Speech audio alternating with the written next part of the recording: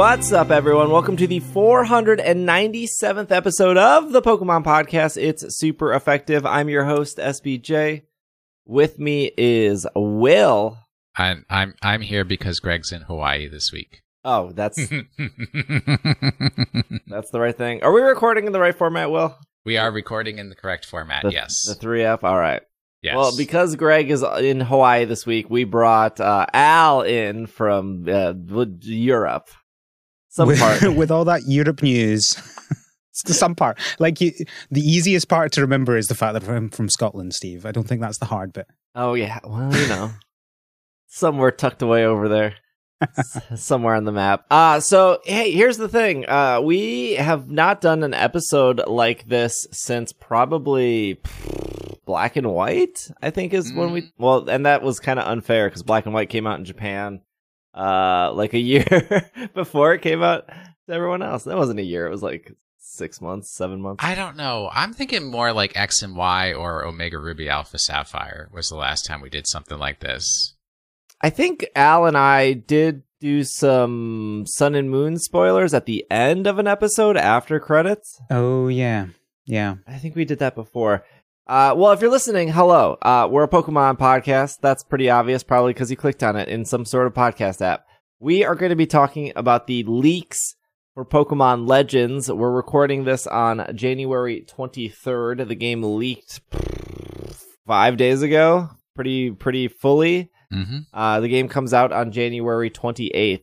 We will be talking about the Pokedex, the new Pokemon, and then a couple mechanical changes. So if you don't want spoilers, probably wait to listen to this episode after you play the game on Friday. We will not be talking any story spoilers. I'm going to assume that you're going to catch Arceus probably at some point in the game because the game is called Legends Arceus. I mean, Arceus is a mythical. You don't normally catch those. Yeah, that's true. But yeah, that's pretty much going to be the episode. There's going to be no question of the week. Sorry to YouTube and anyone who wrote in. Will has a very special Pokemon of the week, but very special. Very special. If you make it too. But yeah, we're going to be talking about the Pokemon shown, the new ones, the Pokedex size specifically is going to be the topic, and then some of the things that would make this game different. And that's pretty much going to be today's episode. And then I still don't know what we're going to do for the miniseries. I'm thinking for Greg and I, we're going to do like a first impressions, a middle impressions, and then like a final impressions. Maybe just like a 3-episode part. Because, I have no clue how this game is structured, or I don't... Even after looking at the leaks, I'm like, it's definitely a video game. I don't know how they break it up into parts. Also, there's a lot of stuff I haven't looked at, and I might be speculating. I'm sure there's stuff that I've seen that Al hasn't seen. I'm sure there's stuff Al has seen that Will hasn't seen, so we're just kind of... I ain't seen nothing. Nothing except for what you guys put in front of my face. I have seen so much. I watched 2 Twitch streamers play for like 15 minutes each, and that was actually really interesting. And in watching those streamers, you felt like you still want to play this game. Oh, it made me want to play the game more. Nice. Here, this is what I want to start off with. I think that they did probably the worst job in the world marketing this video game.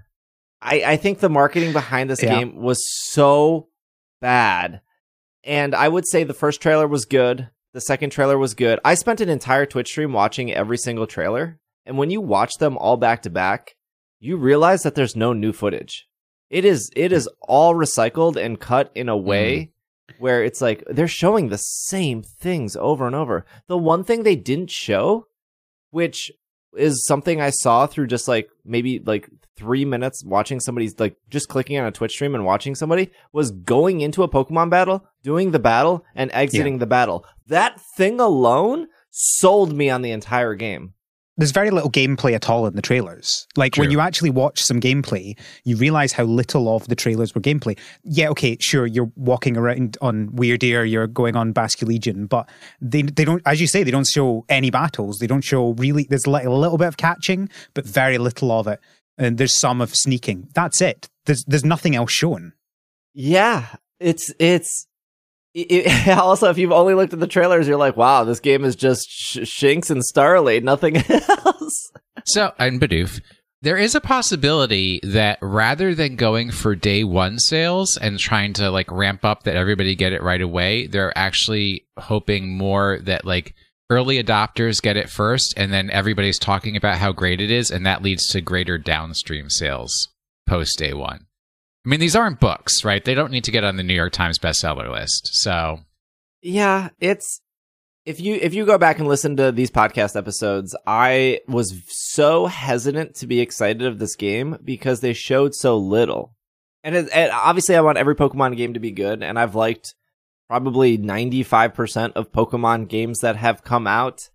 And I would say, like, the two, since doing the podcast, I've liked pretty much every single main series game, but didn't really love Auras. I definitely don't love Brilliant Diamond, Shining Pearl, even though I'm still trying to play it.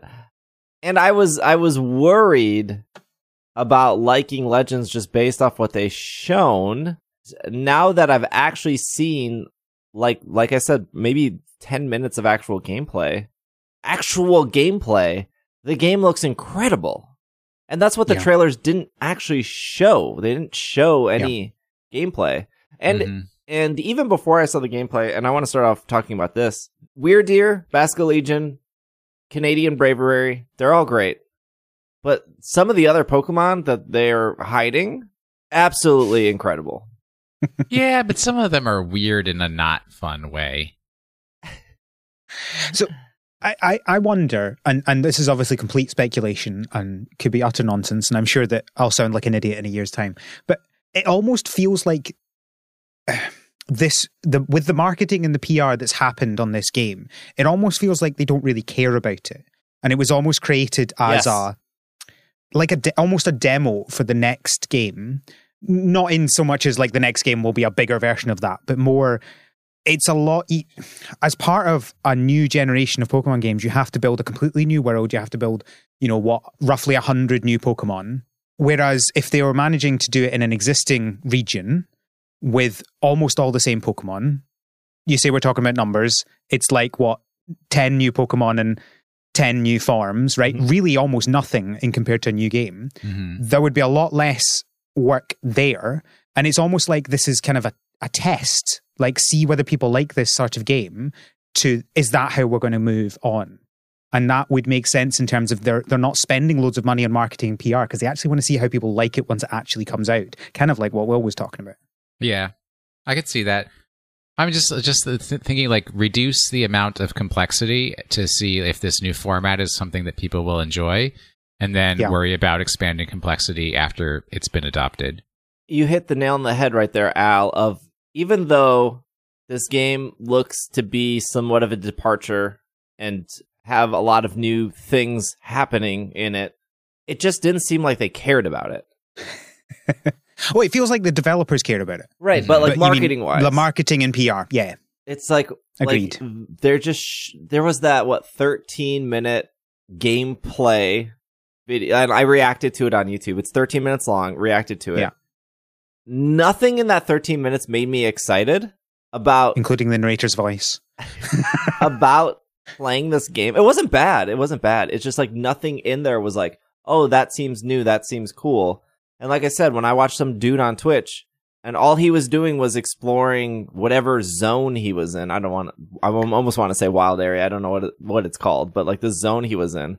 Like I watched him throw a Pokeball at the rock formation thingy, and a Scyther popped out and started mining it. But he threw the Pokeball, Scyther popped out. He kept running, and Scyther was still mining.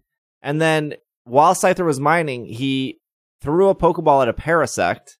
The battle thing set up. He did like Flame Wheel against the Parasect. It one-shot it. And then before it like fainted and the experience popped up, he was walking to another Parasect to do the same thing. Yeah. And it was so seamless and so cool and so fast and fluid, and like they could have just showed that. That was like 45 seconds of gameplay, and all he did was mine and kill 2 Parasects, and it looked incredible. It looked so great. I will say, even compared to the lead up to Sword and Shield, that they did very little, right? There was no like 24-hour stream of Glimwood Tangle to introduce any of the new Pokemon. There was no weird adaptations to their website. It's just very small scale. Definitely, I agree on that. Yeah, like it does seem like in retrospect they had like a small marketing budget, or they just didn't care, or they didn't know how to advertise it, or they were scared to show certain things. I mean, or it could just be that they didn't have people available, right? It's just like it's the wrong year. So it does make perfect sense if the next game is coming out this year, and if that's being announced on Pokemon Day, And they would need the have to do a budget lot for of that. work. Exactly. And also the fact that they've just had Brilliant Diamond, Shining Pearl, the two games basically overlapped in their release, and from announcement to release, right? We've had 2 months between the two games, but 8 months between the announcement of the two games and the first one coming out. So the vast majority of the time, both games were coming out at the same time, basically. Which again has always been weird that they're so close together. Mm-hmm. Because if there's if they didn't have something else coming out this year, why did they need this game to come out so quickly? Even if you were like, well, end of quarter, which is I think March. Okay, why does it need to come out so close to Diamond and Pearl? But that's like marketing, and that's whatever. We'll never know the answer to that unless there's some big secret in this game of these two games like connecting in a weird way. Mm-hmm. It'd be extra weird. Let's talk about the Pokemon. I don't care about any of these new Pokemon except Ursaluna. We're going to start with Ursaluna. What? Ursaluna. We're going to have some discussions here, I think. All right. That's the wrong one to care about. Okay, there's actually one true Pokemon to care about, and it's a white striped Basculin. That's No. Okay, let's just go through the Pokemon here. Let's go through the forums. This is a bold choice. They did this, but we have a Hisuian Decidueye, which is going to be grass fighting. We have a Hisuian Typhlosion, which is fire ghost, and then we have a Hisuian Samurott, water dark. I want to say this is really bold because, in the sense, all three Kanto Pokemon got Gigantamax. All three Galar Pokemon got Gigantamax. All three Hoenn Pokemon got Megas. All three Kanto Pokemon got Megas. So it is a little weird that one Gen 5 Pokemon got a form, one Gen 2 Pokemon got a form, one Gen 7 Pokemon got a form. But also, I don't know, Meowth has like 17 forms. But these are your starters. Yeah. I think it's always been weird that they're pulling three starters from three generations. These are the three most popular starters of all time. I'm not. I don't think anyone. These are the three most popular starters of all time. Yes. Samurott has always been more popular than Charizard. To be fair, Charizard got two Megas. Blastoise, Venusaur didn't. So it's not like there's exceptions here. We also have a Hisuian Arcanine, which is Fire Rock. Hisuian Electrode, which is Electric Grass. There is a Hisuian Quillfish. It's very obvious, if you haven't figured it out, that the Pokemon Company loves our show. We're the ones that made Quillfish popular. We made Basculin popular. We made Maractus, and none of this is true. Hisuian Quillfish is Dark Poison. There's a Hisuian Sneasel, Poison Fighting. Hisuian Lilligant, which is Grass Fighting. I should clarify that when we're reading these rumors, they could be wrong. True, correct. In the way where, like, what I'm reading is misreported. Maybe, like, for some reason, they thought it's fighting and Lilligant is actually grass flying. I don't think that's the case, but technically I haven't played the game. Would have... Yeah, I think the thing is the ROM has leaked, so there are literally hundreds of people doing it. I think these would be corrected if they were wrong by now. Yeah, I think so too. Lilligant is grass fighting, which I think that's Breloom already has that. Also Hisuian Decidueye. There's a Hisuian Sliggoo, which is Dragon Steel, and a Hisuian Gudra, which is also Dragon Steel. And then there's a Hisuian Avalugg, which is Ice Rock. So those are all your forms. Or your Hisuian forms, sorry. And then we have some new Pokemon, which is Weirdeer, normal psychic. Basculegion, water ghost. Cleaver, bug rock. Ursaluna, normal ground. Sneasler, poison fighting. And Overquill, dark poison. And then finally, it looks to there to be a new legend. I'm going to go out on a limb and say this Pokemon is legendary, which is a Namarus, which is fairy flying. That's a Kami, right? Can we all agree that that's a Kami? Not an Amarys. Not Kami as in somebody from the Soviet Union. Kami as in Landorus. Yes. Thunderous. Yes. Yeah. Tornadus. Yes. I mean, the fact that it has what is called a fairy in form yes. kind of gives it away. Yeah. Oh, also what is the quill? Overquill? Overquill. Overquill Best is name. not a Cyndaquil evolution. That's the evolution of Quillfish. Yes. Yeah. Just to be clear. So Absolutely amazing name, by the way, Overquill. I think Ursaluna is a super good name. But the problem is they took away the moon. No, he has a full moon on his head with like little clouds in front of it. Yeah, see, it's a good design. But Sneasler is the best of them.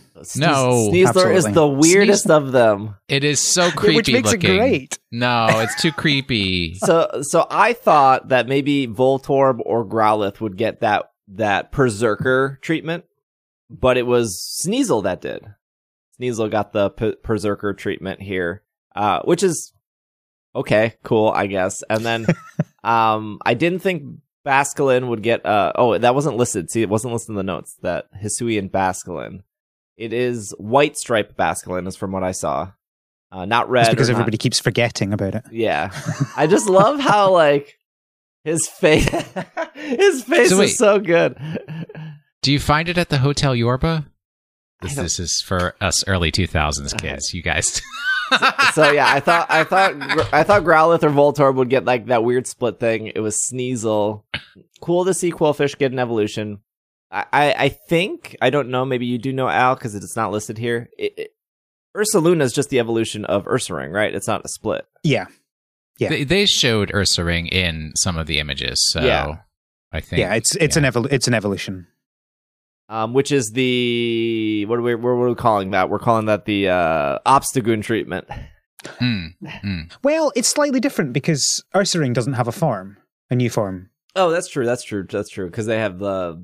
So I mean, it's basically like Magmortar. I'm trying to think of. Yeah, exactly.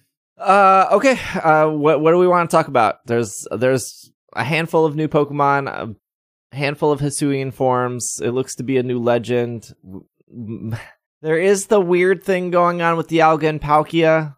Are those Hisuian forms of Dialga and Palkia? Are we talking about this? Because it is story tied. Yeah, I'm gonna just say that, like, this is what we'll say about Dialga Palkia, because I think obviously if you look at them, you can't help but look that they have the Arceus rings around their stomach.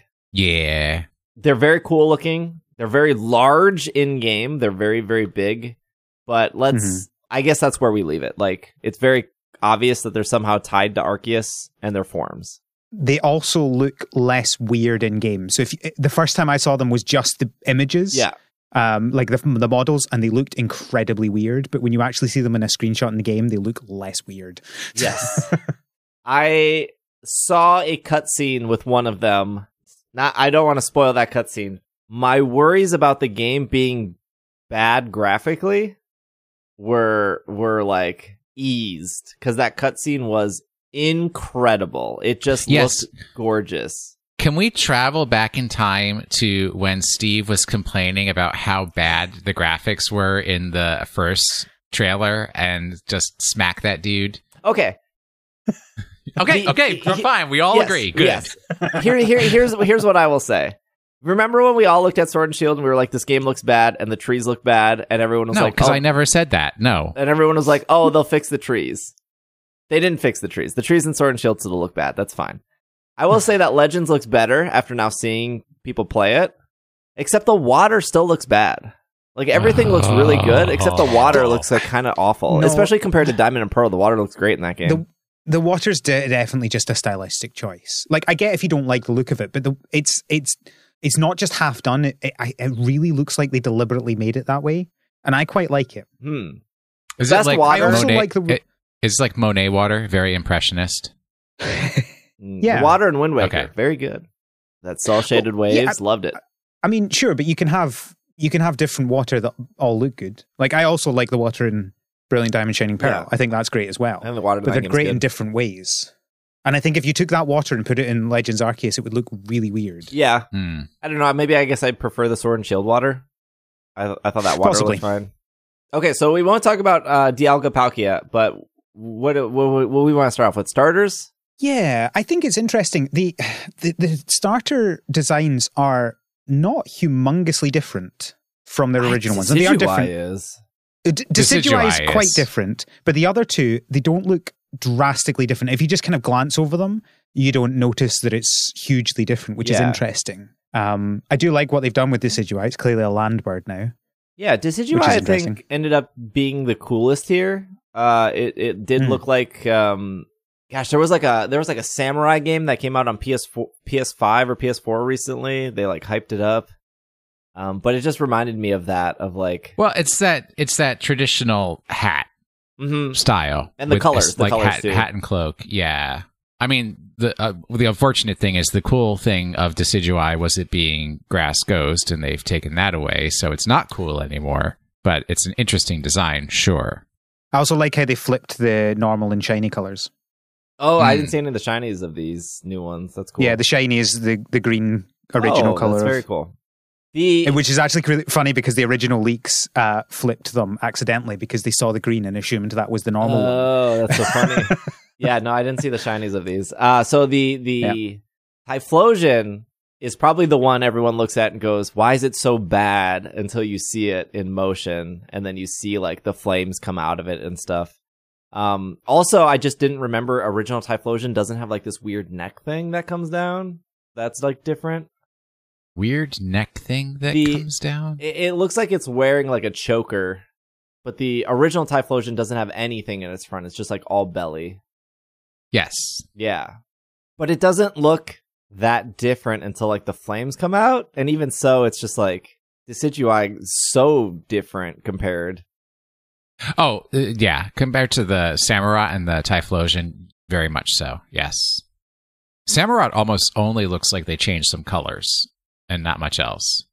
Yeah, the horn is like twisted.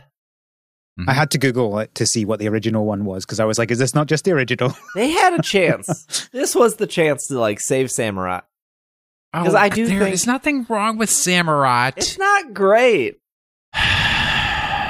Like they could have went to like Wet and Wild with Samurott, and they were just like, it's slightly darker, Look. and like we twisted its horns, we gave it like a big mustache. Like it's not. If you look at all the final evolutions for all the starters, a lot of them are not great. What? So, who? Decidueye, original Decidueye, great. Yeah, Yes. incredible. Who's the drum dude? Nobody likes the drum dude. Rillaboom is great. No, If anything, I'm shocked. Gen 8 has amazing, like Inteleon, Cinderace, Inteleon Rillaboom, got all that good. bad press. Inteleon was one of those Pokemon in Sword and Shield that looked complete trash until you saw it in motion. And then like it moving like really saved it. See, the thing about starters is they make the original super cute, and then you're disappointed when they evolve. That's true. Very true. So, also, okay, so the thing also about this game that we're going to get to is that the sizes are accurate. Or should be accurate, I guess. Like, maybe closer to... Wait, you've got to rephrase that for people who haven't seen the spoilers. The sizes that you see on the screen are accurate.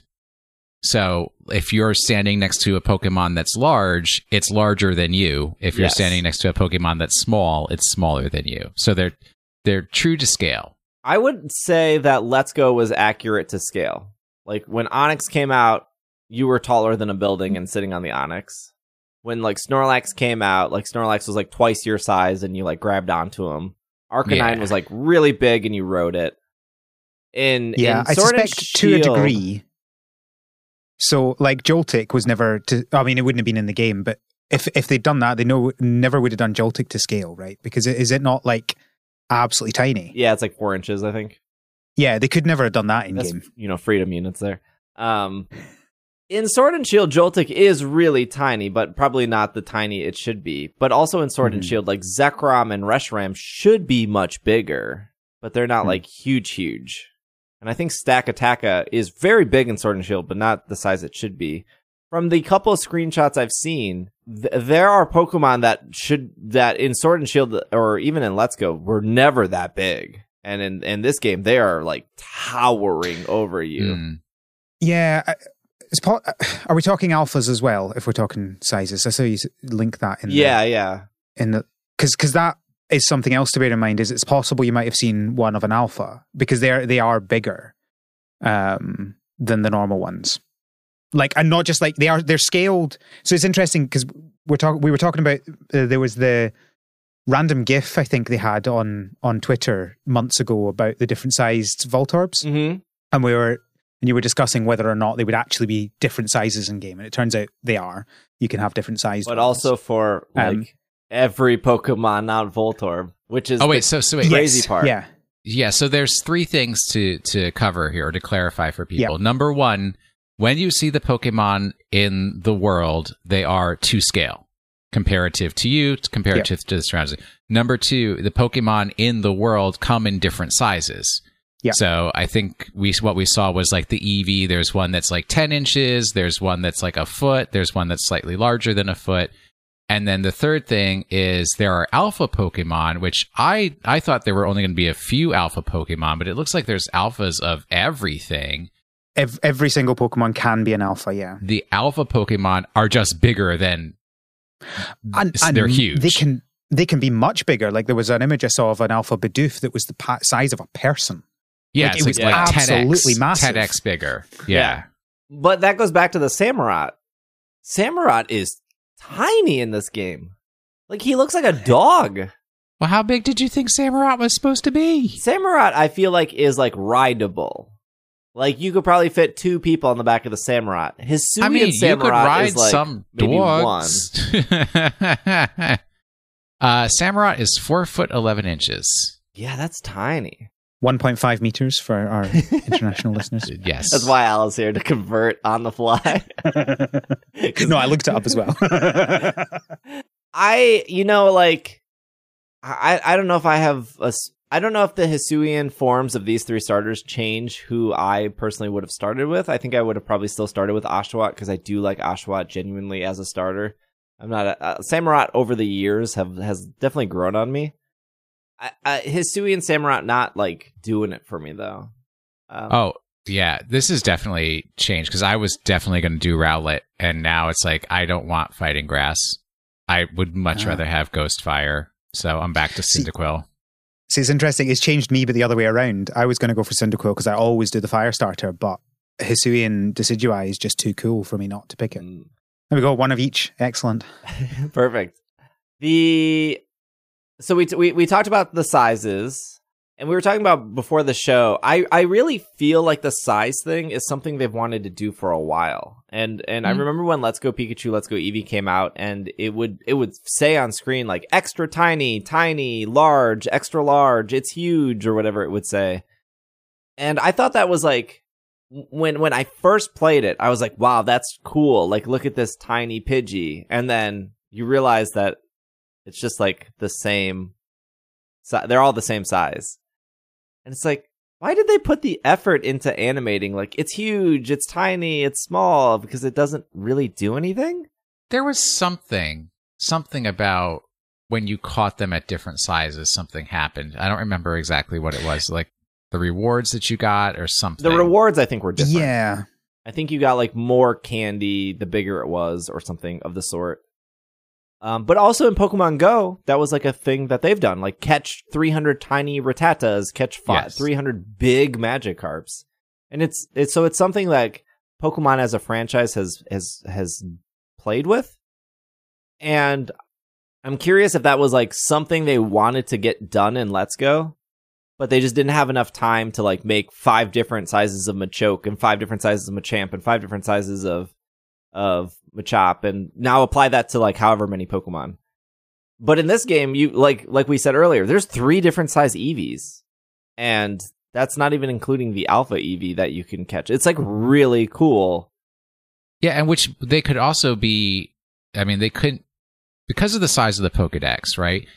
They could be procedurally generated within a range, right? It's like when you spawn an Eevee, make it between 8 inches and 1.1 foot 6 inches, right? And it can be anywhere in that range. Yeah. Yeah, I've not actually seen exactly how that's done. We've not had any proper data mines, but it certainly looks to me like it's not just set sizes and more a range, like you say. But yeah, this one, the Eevee here is 1 foot 1 inch, 14.5 pounds, and then this Eevee is 1 foot 14.8 pounds. So it's a smaller Eevee, but weighs more, a little chunky. Oh. It's more muscular. And then this Eevee Chubby is Eevee. 10 inches and 14 pounds. So it looks like they also have different weight. Now the question is, does the weight matter when you're using a move like Heavy Slam, or if that move exists in the game? Yes. Right? And then there's a screenshot of 3 Luxrays. One is obviously an alpha because it's like bigger than the tree, and then one's a shiny Luxray, which is a little smaller than a normal Luxray. They have like this alpha Heracross, which is like 3 times the size of a regular Heracross. It's really cool, but also a little bit jarring to see like how big they are compared to you. Like Ursaring is already bigger than the character, and then Alpha Ursaring is like just towering over you, and it's really cool. And again, why wasn't this shown? Like, why was this not just in the trailer? And like, they didn't have to bring attention to it. They didn't have to be like, look at these are like, but look at this chunky Pachirisu. And been like... The funny thing is they did bring attention to it, but in such a weird way. With the Voltorb, but that was it. Mm-hmm. It was literally this one tiny shot for 2 seconds of the character with 5 Voltorb around them. That was it. No mention of anything. Because even at the time you were discussing whether that was even going to be real or whether it was just like a cutscene or something like that. Right, yeah. Yeah, I just have to... Like, the one thing I would always keep in mind as, like, you know, the disappointment of it all is that Japan was on serious lockdown for the past year, and maybe they just couldn't do the same level of marketing development that they would normally have been able to do. Yeah, maybe. I mean, you just can't hold them to the same standards. I think the problem with Voltorb is they did it on a new Pokemon, and that was probably intentional. Because if they did it on like Pachirisu, you'd be like, why are those 2 Pachirisus different sizes? Because we know what Pachirisu's always been. But they were like, here's a new Pokemon, here's Voltorb.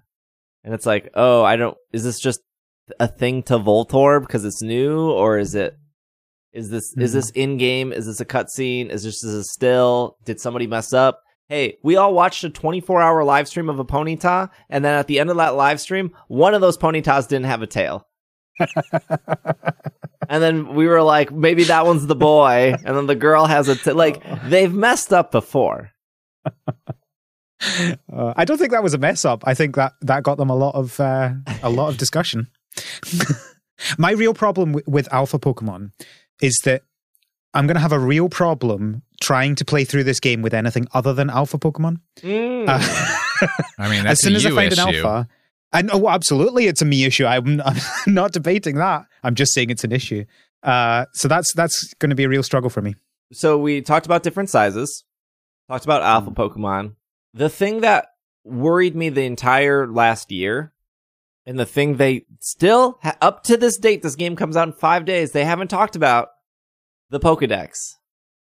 And like, I've been so positive up to this point, and I'm still positive and optimistic now about this game. Like, seeing somebody play this game for 15 minutes, I am sold. This looks like one of the best Pokemon games in a long time. I love Sword and Shield. I don't know if it will be better for me than Sword and Shield because there's a lot this game is missing. I don't know. Maybe like battling other people doesn't actually exist. Like you can't battle any people. It sounds like there's no hell. Well, you can't battle like humans. Like other, like real life humans, you mean? Yeah, like competitive. Oh, okay. Yeah. I thought you meant in game. Yeah, no, there. It looks like there are trainers, not a lot, but it looks like there are some trainers. Like there's like a dojo. There definitely are trainers to battle. Yeah.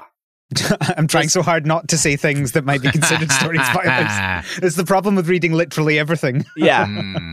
When I watched the dude play for like 15 minutes, he didn't run into a single trainer.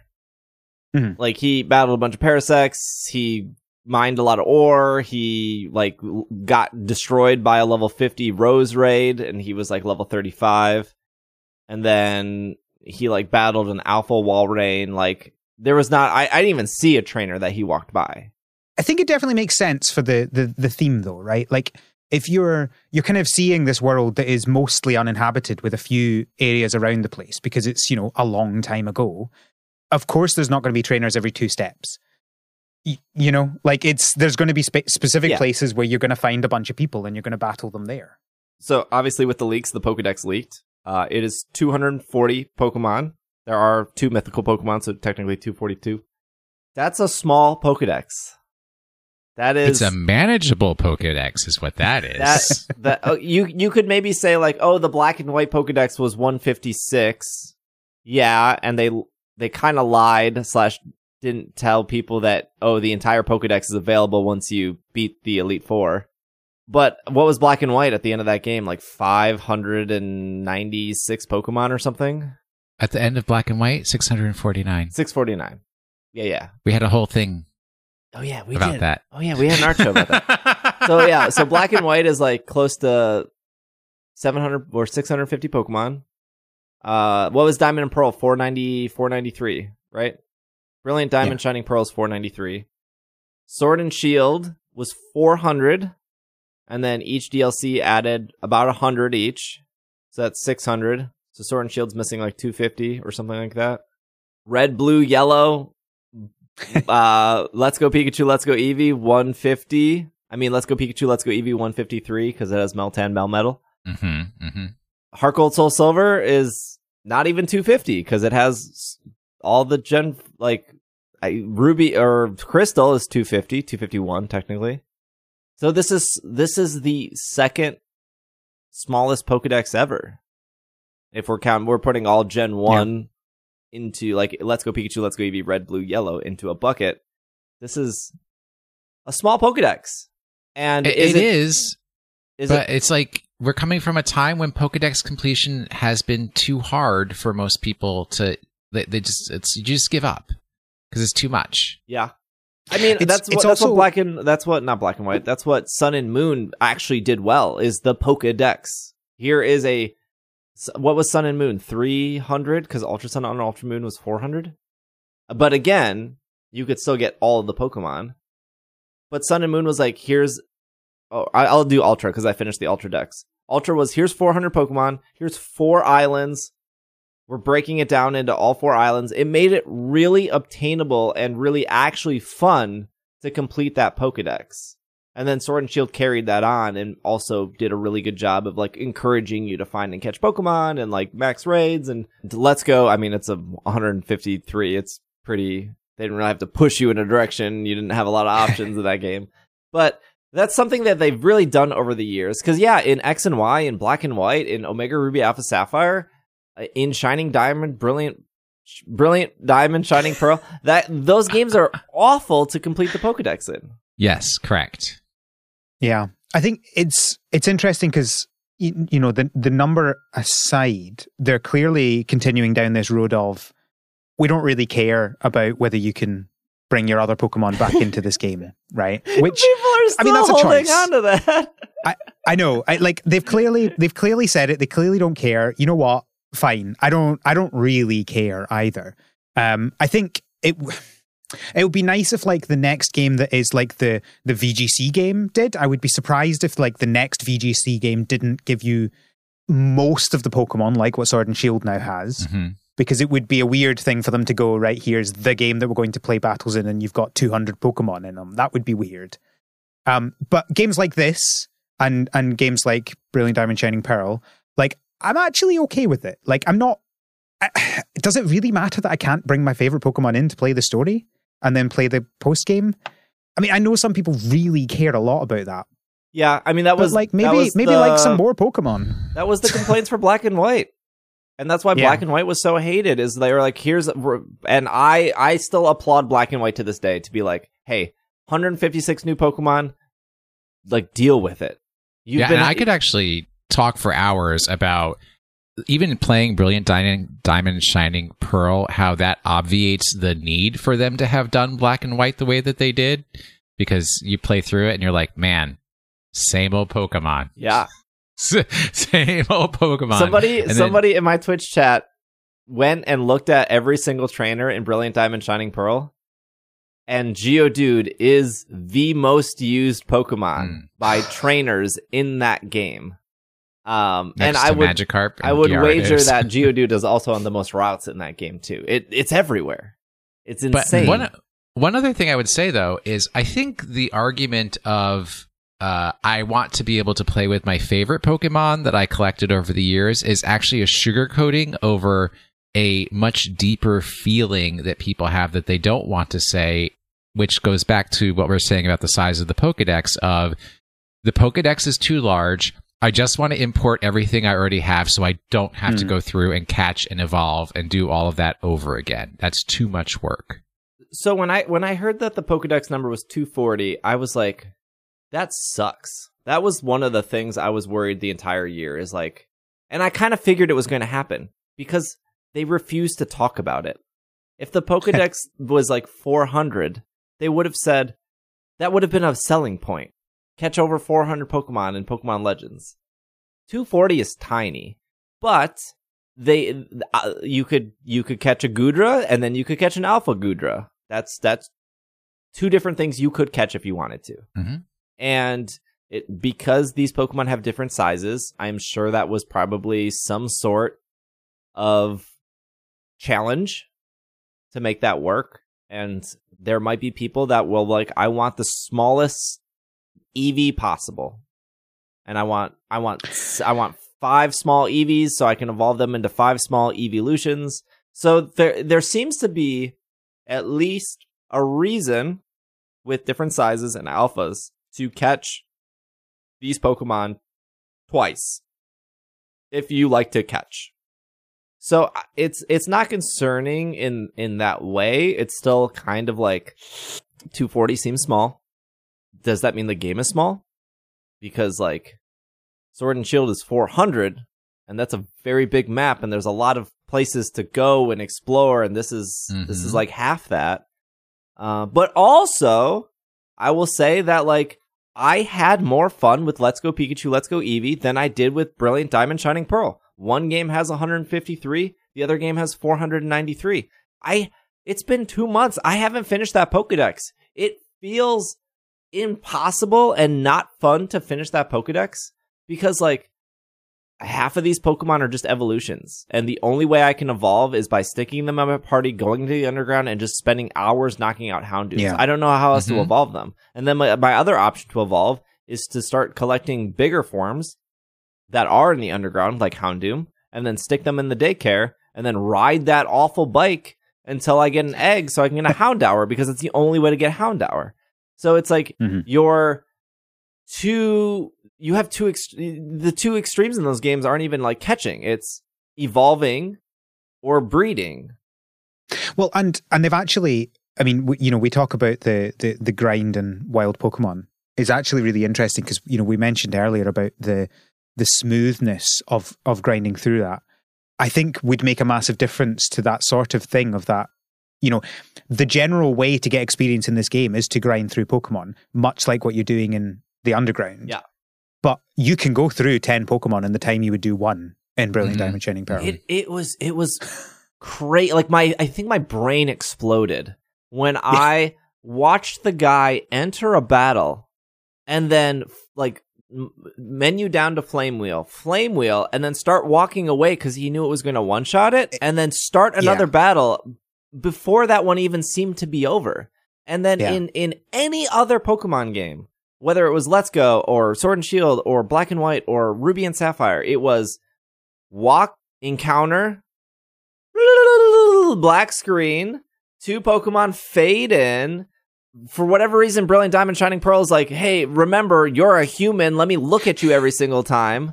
Throw out the Pokemon, look back at you, look at the Pokemon, look back at you, it's like, I'm just going to bubble beam this like Geodude and we're going to move on. But it like that dude legit mined knocked out 2 Parasect probably before you could even get into a battle in like Let's Go in Brilliant Diamond. It was insane. Yeah. The thing that's been killing me is I've been radaring in Brilliant Diamond Shining Pearl, and just the amount of time you have to wait showing your experience gains, and you're button mashing trying to get it away as quickly as possible. And yeah, just the fact that in this game it just pops up on the screen, just shows you at the top right. There you go.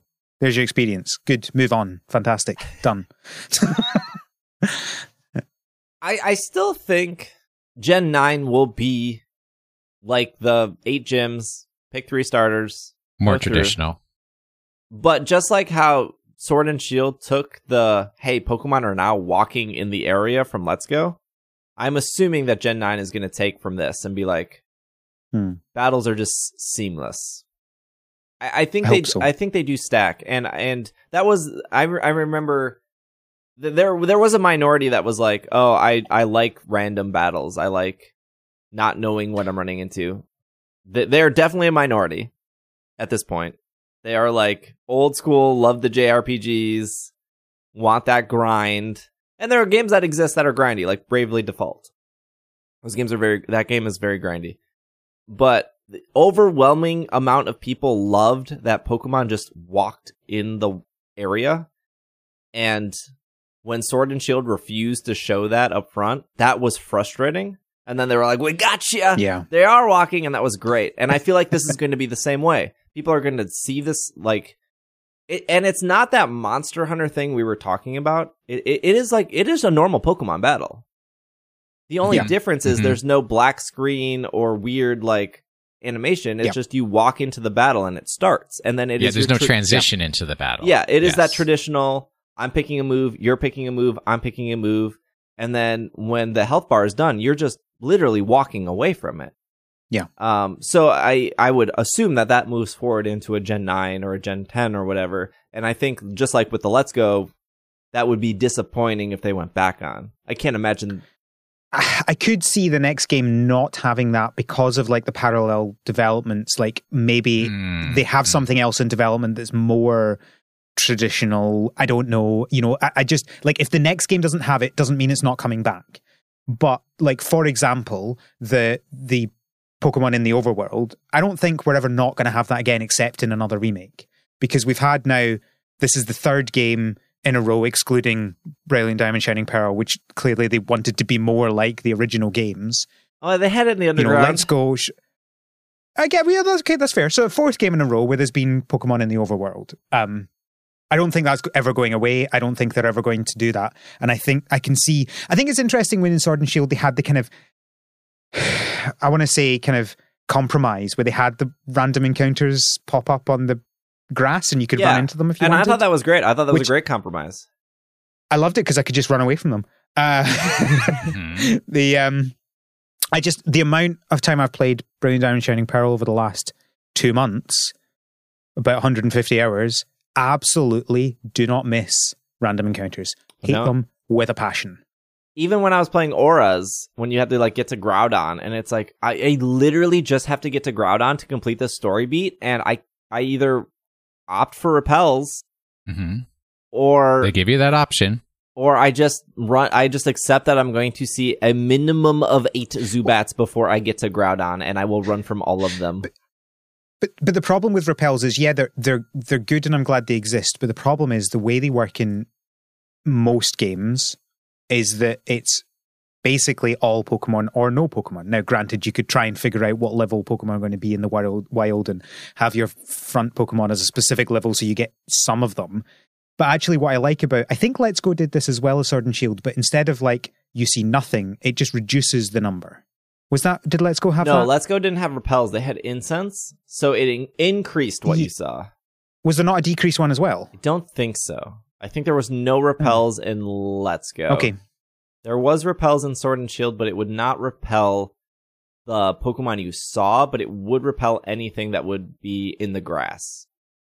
I think it just reduced the number you saw, wasn't it? Yeah, something in Sword like and that. Shield.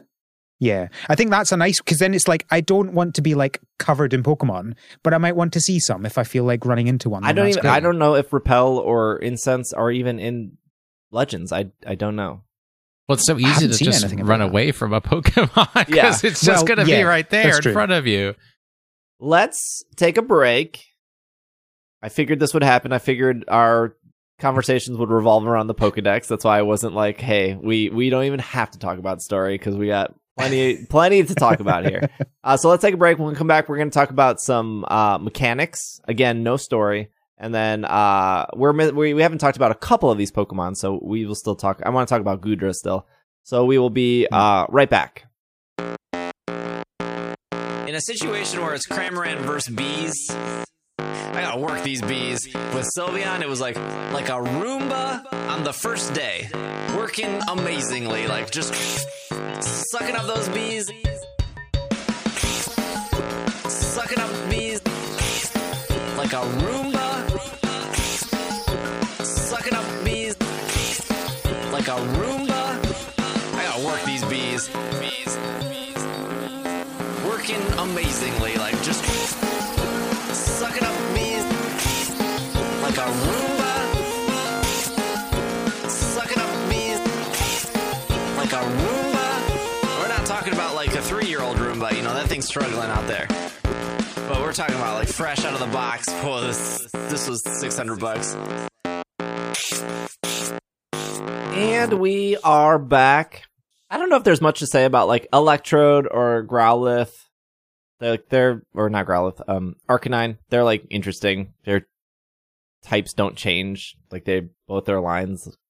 Voltorb. Well, the one thing I would say about Electrode is a lot of people were like, there's not going to be an evolution for Voltorb. Why would it evolve? There's no power plants, blah, blah, blah. I didn't see that.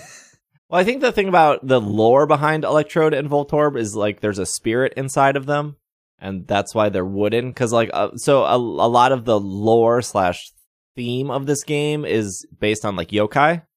Not yokai watch, but like whatever traditional Japanese yokai, yes. So, spirits that inhabit the earth. So a spirit being inside. That's why there's like a hole on the top of Voltorb. Yeah, I mean, we were kind of hoping, because it's supposed to be full of seeds, that like the seeds would sprout into something in more of like an Exeggutor kind of manner. Yeah. Hisuian Electrode is fine. I just thought that was their chance to take like a risk. Speaking of risks, Sneasler is probably the weirdest Pokemon on the list, right? Like, but you like Overquill, long cats. Ursa Luna, Cleaver, they're all like, yeah, that makes sense. I thought it was weird, and then I saw it climbing. And then it's more amazing. Weird. Yes, but weird in a good way. Weird in a, this is amazing. I love being in this weird, long creature's basket. You know what's funny about cat is that it's very obvious the initial marketing was like, hey, y'all like Breath of the Wild, let's kind of copy that. And that's fine. I get it. It's like a very easy sell, especially to somebody who's maybe hasn't played Pokemon in like 10 years. They see it's similar to Breath of the Wild. Everyone loves Breath of the Wild. No one hates Breath of the Wild. You hate Breath of the Wild. You're just like some weird hipster that's like, blah. Like, Breath of the Wild, very good game. And I feel like after watching people play and seeing these leaks, I was like, hey, we're like getting away from Breath of the Wild. This feels like a Pokemon game that is just another step forward. And then they show Sneasler climbing a mountain, and you're like, oh, we're back to Breath of the Wild. We're climbing mountains now again. Because that's what you do in Breath of the Wild. You climb a mountain.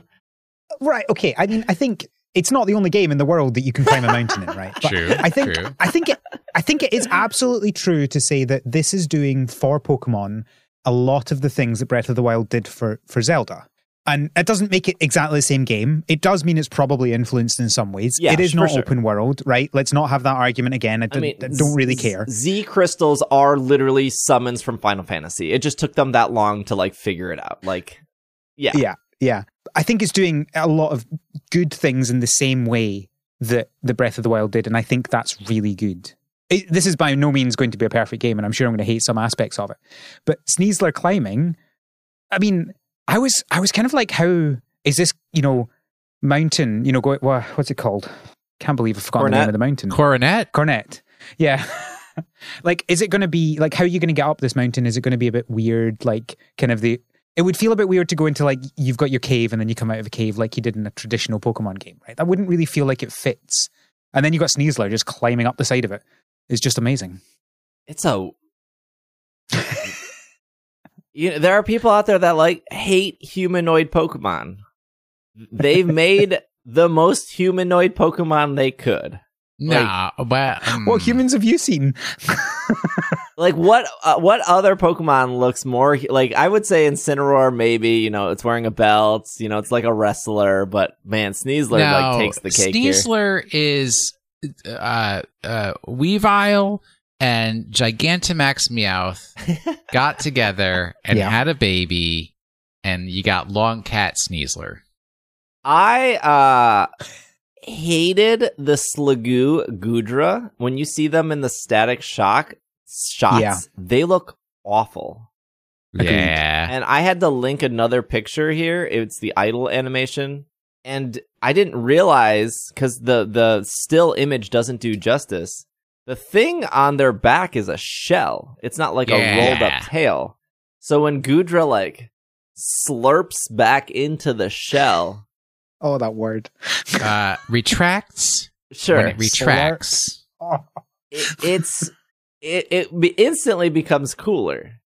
And then you kind of look at normal Goodra. Was Goodra Gen 6? Yes. And you're like, oh, that's not a far stretch. It seems like, oh, an older Goodra would be like this shellfish creature. It's very cool. It's really cool. I like it a lot. Well, I mean, it's like snails and slugs. And I think a lot of people forget that Goodra is supposed to be slimy. They're like, oh, it's so cute and everything. There's parts of the internet that have not forgot that Goodra is supposed to be slimy. I don't need to know about that. Thanks. Why? We don't talk about those areas of the internet sometimes. I was just talking about MySpace. I think the Goodra, the Sliggoo, really great. A Sneasler, as weird as it is, very cool. Avalugg seems like the only kind of forgettable one here. It's cool that they did something with Avalugg, but it's just it's fine. I get what you were going for. It looks like a better shiny, basically. It doesn't have any kind of structural changes. It's just slightly different colors. And I get what obviously the colors aren't just colors. They're obviously not meant to be ice. They're meant to be rock. But if you just look at it, it just looks like a shiny. Yeah, we'll have to see how it operates on the map. I think that's going to be very telling. Yeah. The Lilliganth is great. There was I saw the Twitch streamer I was watching. By the way, just the streamers I was watching, and this is just because I was in their chat, I didn't say anything, but all of their gameplay was super laggy. And when they were fighting Lilliganth, it was 2 frames a second choppy, and Dang. And this was I wanted to disclose that this was a problem with Sword and Shield, where there was this narrative around Sword and Shield that it was going to be the worst selling game ever. Everyone boycott it. Look how bad it is. Look at that. There's not even music in the scene. Look at how these creatures lag out.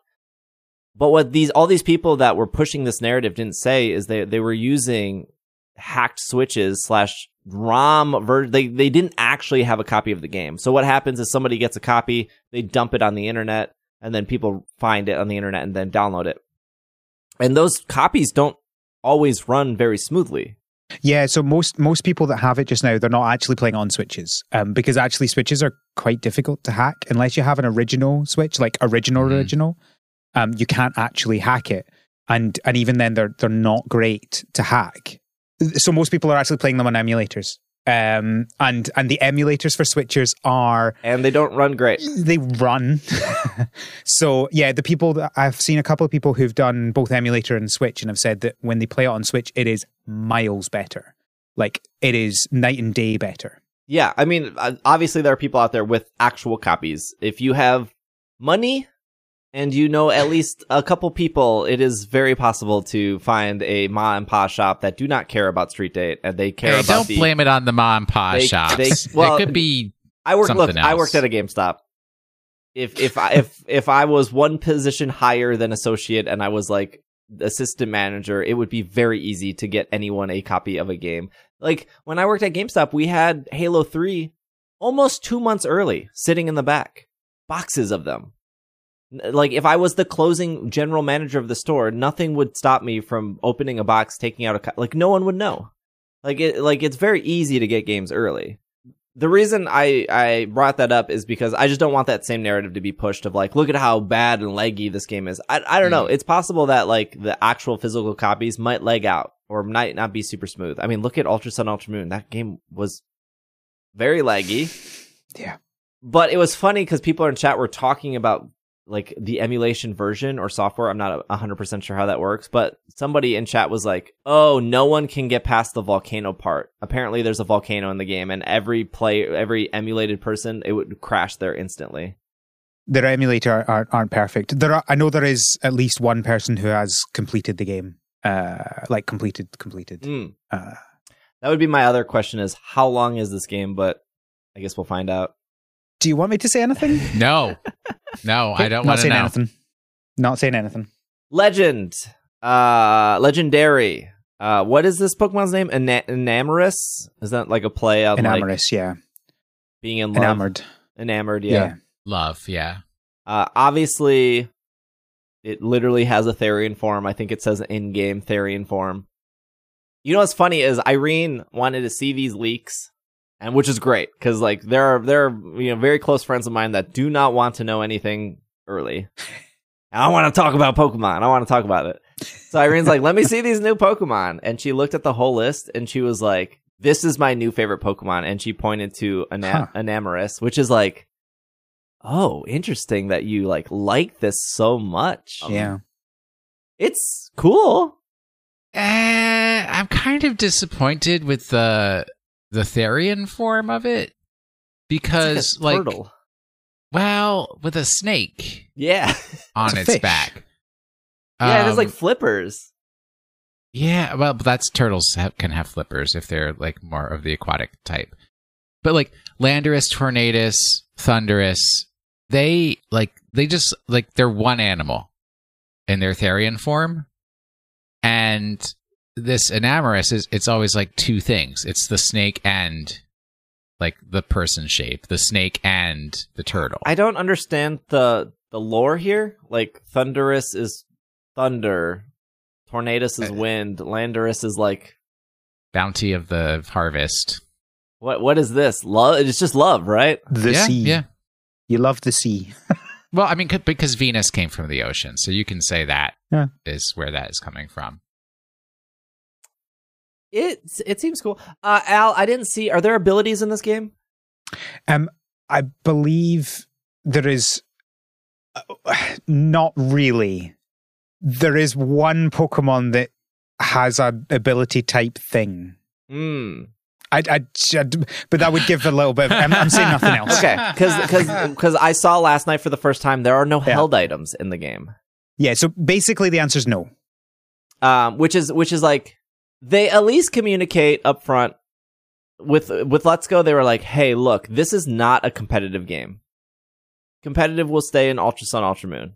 Okay, cool. Now that we're all on the same page, feel free to spend your $60. And when you play through Let's Go, there is no abilities. There are no held items. There's also only like 4 ghost-type Pokemon in that entire game. There's Alola Marowak and then the Gengar line. There's like 5 Dragon-type Pokemon in that entire game. There's like 4 fairies. Would adding held items and abilities make that more interesting in a competitive sense? No. Like, not really. With this small Pokedex of 240...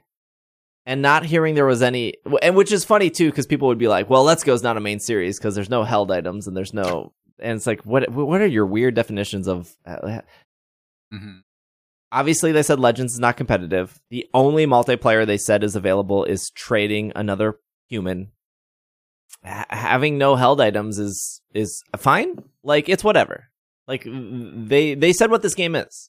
No competitive. Your goal is to complete the first ever Pokédex ever made. Enjoy. It's a bold choice. I plan on enjoying. Yes, correct. It is a choice, and it's kind of like, I wonder if over the years, I mean, they must know. the majority of players don't even think about abilities, don't maybe follow how they work. Mm-hmm. I watched Irene play all through Sword and Shield, all through Ultra Sun, Ultra Moon, all through Sun and Moon. I don't think she ever put on a held item on a single Pokemon. You don't have to. What? Like, yeah, you can put Mystic Water on your Poplio, but like, yeah, it's also, it's not. Now I know it's been in the games for a long time, but it's not kind of. It was never originally core to the idea of the game, right? The idea of Pokemon was a creature collection, an exploration game, and the battling almost kind of happened through that, right? And that, like, well, we're going to need to put something in for you to, grow and you to be able to catch these Pokemon. And so the idea of abilities and held items came later because they wanted to change how things went, how it actually worked. And now they're changing it, but in a different way, with the different styles of battle and the integration with the overworld. Yeah, and I don't think that abilities and abilities and held items are important in a sense of like the hardcore post game.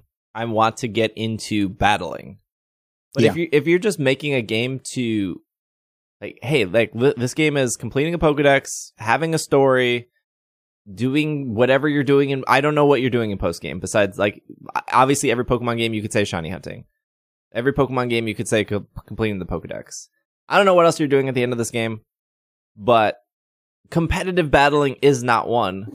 So why focus on these things that they can use that time for their next game? Yeah, no, exactly. Or, they are developing that separate battle thing for people who want to battle, and that's where the held items are. That would never work. I think those words when it comes out. We all agreed too much on that. Do we need an alternative? No, I think they should have held items and abilities, and I will not buy a game until it has it. That's a lie. Yeah, I but even if you were into competitive, this game is not competitive. So like, correct, that wouldn't be like a reason to be like, look, and I'm sorry, competitive people, let me throw you under the bus real quick. All these competitive people, and I know a lot of them. They were all like, Sword and Shield is boring. Let's make Diamond and Pearl. Let's make all these grassroots tournaments for Diamond and Pearl. Diamond and Pearl meta so fun. And one of my friends, Joe UX9, very talented player, he's won so many tournaments. He posted on Twitter, he was like, what's stopping you from getting into competitive Diamond and Pearl? And I responded, I was like, how am I supposed to get perfect IVs in this game? How am I supposed to get a team ready that isn't just grinding Battle Tower just to buy bottle caps and then grinding the underground just to get those Pokemon to level 100 to then give them the bottle caps? Like, you want me to get ready for a tournament this weekend? I am literally spending a week grinding a team to then probably be like, I need a different team next week and I got to do this all over again. Yeah. Mm-hmm. And as soon as Series 12 was announced for Sword and Shield, no one cares about Diamond and Pearl anymore because they're back to Sword and Shield because it's a better, it's an actually better. Which is so weird to me because they said up front, hey, Diamond and Pearl is not competitive. Why would you ever have been distracted from Sword and Shield? But they could have easily, like, if they just made things easier to obtain in Diamond and Pearl, I could totally see plenty of. But they said up front, we're not going to do that. Yeah. I do find it fascinating how they added in, like, with Radar, you can get guaranteed 5 IVs for a chain of 100, and then made it practically impossible to get to that. Yeah, like no competitive person. There's a reason why, like, competitive people, they use like bots or they use like PK Hex or whatever, because it takes seconds to just generate a Pokemon to then get ready for battle. Like, no competitive person wants to spend a full week building a team for one single tournament. It's just like, yeah. A person there is fun to building a team. There is fun to like collecting the items and having the resources, and like even in Sword and Shield, like I could build a team in maybe 2 hours. But I have all the resources. I have all the candy. I have all the bottle caps. I might have to trade 1 or 2 Pokemon for egg moves. But realistically, in Sword and Shield, you can build a whole team in like 2 hours if you've just played that video game for a bit. In Diamond and Pearl, I'm dedicating my life. To get back to what's important, we've now established no abilities, no held items in Legends Arceus. Are there IVs and EVs? Do we know? Yes. Okay. I think the alpha Pokemon have like And guaranteed IVs. They have automatic, like they have EVs that are already on them. EVs on them, not IVs. Oh, EVs. but aren't they guaranteed like 3 IVs? I don't think so. I think that was a misunderstanding. I think that was somebody's theory, but it actually turns out they come with EVs already on them. The other thing that's interesting, we were talking about Sword and Shield. Returning is level XP candy coming back. Yeah, I saw that was coming back. Again, another thing that like I'm back into this game. Just like so many little things that they need a checklist up for every Pokemon game, right? Abilities, yes or no. Held items, yes or no. XP candy, yes or no. They just need this list for the hardcore fans. Like, how annoyed am I going to be at this game? Mm-hmm. We've gotten to that point. I agree. There is this is something that they're going to take away from us, and I'm going to be so mad. In this game, there is one single item that handles trade evolution Pokemon, which is something that I will look at Pokemon Go and be like, the Sinnoh Stone, perfect. One stone handles that's not even one. They're like Sinnoh Stone, Unova Stone, perfect, great. That's a whole lot of Pokemon under one single stone. This is called the linking cord, and it's a link cable. Basically, they use it on a Kadabra here. It is one of the coolest evolution screens in all of Pokemon games. How a Pokemon evolves here, and it evolves the Kadabra into an Alakazam. And this is something they need to put in all future games, right? Like, this is an incredible quality of life feature. It's interesting, some of the things that they've kind of over time kind of improved, like with I was going to say Iceon, Glaceon, and Leafeon, the adding the ability for the stones to evolve them rather than having to go find this. And I think they did that with Magnezone as well. You can just use a Thunderstone. Yes, that's what a Thunderstone. Yeah. These sorts of things. But yeah, like until this point, they'd never improved trade evolutions. And I mean, they can argue. I mean, it's always been an argument that it's about being able to make you communicate with other people and play the game with other people. But in my experience, most people either don't care or buy 2 games. Right. Well, and I think what we may find is that they keep the trade evolutions when there's 2 versions of a game, but if there's only one version, then they give you the item for it. I mean, they should still have this item. Just make it harder to get. Right? Like, hey, because then like people like Go. You are going to complain it's too hard to get. No, give me my experience candies. I think having options is still good, right? Like, as much as I think experience share should always be on, and for the record, it is on in this game. There's no turning it off. Experience share being on, when did they start that? That was Let's Go Pikachu, Let's Go Eevee, I think. Think so. And yes. then Sword and Shield, because again, people complain for Sword and Shield. I think in Sun and Moon you could toggle it. Or Ultra Sun and Moon. But experience share always being on is a legit thing that should always be on. Like look at every other JRPG out there. Like, it's just on because your party should get experience. But do I think there should be a toggle? Yeah, sure, because there's like 4 weird people out there that like would rather toggle that button instead of just dumping like the 3 Pokemon that they don't want to get experience. Like I legit EV train all the time. I just built a team for Series 12, which isn't even available yet.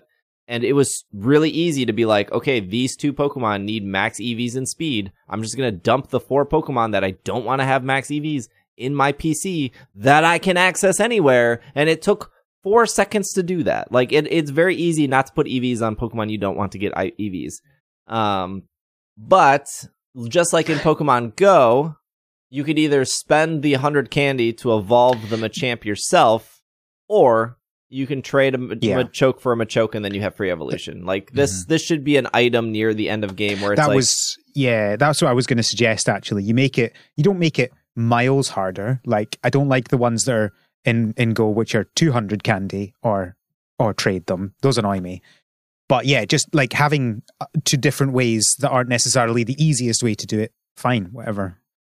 Even if I have to do battle points, fine. Make me do the battle points. I don't want to talk about exactly the 240 Pokemon in this dex, because I think there's still some discovery there. Mm-hmm. But, Al, you can confirm there's not a single Gen 8 Pokemon in this dex. Depends whether you count the new ones as Gen 8 Pokemon. Oh, sure. But like Cramorant, Stone... Yeah, no, yeah. Nothing... None of the new Pokemon in Sword and Shield are in this game. Yeah. Which, sorry to circle back to that conversation we had earlier, but people are still holding on to like Sword and Shield getting all 890 Pokemon. Maybe. Yeah. But we've had Let's Go Pikachu, Let's Go Eevee, 153 Pokemon, Sword and Shield, 600 Pokemon, Brilliant Diamond, Shining Pearl, 500 Pokemon. This is the fourth game, 240 Pokemon. They said that there will no longer be a Pokemon game with all the Pokemon. And did they actually say? I don't think they said it's never going to happen again. I think they said that more and more they're going to be more selective, but that doesn't mean it will never happen. Yeah, I don't think never was ever uttered as a word. But I mean, your point still stands. Like, yeah, I think the idea that if they were going to update Sword and Shield with the rest remaining Pokemon, they would have done it by now. There was a huge gap between Crown Tundra and Brilliant Diamond, Shining Pearl. Why would they not have taken that time to do it? But I would also say, like, probably the reason that there are no Sword and Shield Pokemon is because of the development cycle. And if they were working on this before Possibly. Sword and Shield were finished, they couldn't say for sure which Pokemon would be retained. So they didn't want to take that risk. It is a bold choice not to put some of your most popular Sword and Shield Pokemon, like not even like one, or like no Yamper, no Cinderace. Like they know which Sword and Shield Pokemon are popular because they're 60% of all of their money is merchandise. They know which ones are selling plushes. Especially as this is a game about people colonizing an area, and we all know those people from Galar are big colonizers. They have not set a game in Spain yet. I just think the correlation between not having all the Pokemon and like also then doubling down on we're not even going to put a Gen 8 Pokemon in here is like very similar thought processes of like, no, this is the game we want to make and we don't need to like stick whatever in here to make it sell. Like it just like it was also weird to me that Diamond and Pearl didn't have any like Alolan forms or Galarian forms when Let's Go Pikachu, Let's Go Eevee did have Alolan forms. Like there is an interesting thing as well. There are Alolan form in the game in Legends. Oh, okay. As well as its normal form. Interesting. And I guess that kind of moves towards the same idea. If they've decided to put one in and no others, there's obviously a reason they've done that. Mm-hmm. And I agree. I think it's great if they can actually go, this is the game we artistically want to make, and we're not making this game just to sell, although obviously they are making it to sell. It's still a game in a capitalist society. But if they can more go, this is what we want to make, we're not just putting in Charizard because we want to put him in, or because you want him to be in, you know, we're going to put in the Pokemon we want. That's great. Even if you don't like the artistic vision, it's good that you can see what their vision actually is. Another change here is Pokemon no longer evolve automatically. Which is a crazy change. Some Pokemon can undergo evolution, which changes their appearance and stats. If one of your Pokemon has met the requirements to evolve, you can then select evolve option by viewing them in your satchel. Your satchel is just like your PC bag. Is this for all Pokemon? All Pokemon that evolve. I think the core concept is that rather than always having to stop a Pokemon from evolving, you instead have to inspire the Pokemon to evolve when you are ready for it to evolve. I want to see if you can do it during a battle. I've not seen anyone try that yet. In the middle of a battle? Yeah, like in the anime. Like in the anime. Yeah, Ash isn't holding B every time Pikachu's done with a battle. Because when the Pokemon stuff. is in the battle, it won't be in the satchel. Right, and they specifically said the evolve button's in the satchel. It doesn't mean you can't select it in there. It's actually like I some of these posts are off Reddit, so like Pokemon do not need to evolve, no evolution, no need to cancel an evolution, which is something I've been doing a lot in Brilliant Diamond, Shining Pearl, because I don't want certain shiny Pokemon to evolve, and then it's like well, I can't put a Neverstone on them because then that stops its ability of pickup, and I need it to. It's in my party because I want it to pick up, but I don't want it to. It's crazy how positive the comments are about this change. Because like in my head, I wouldn't have thought of this.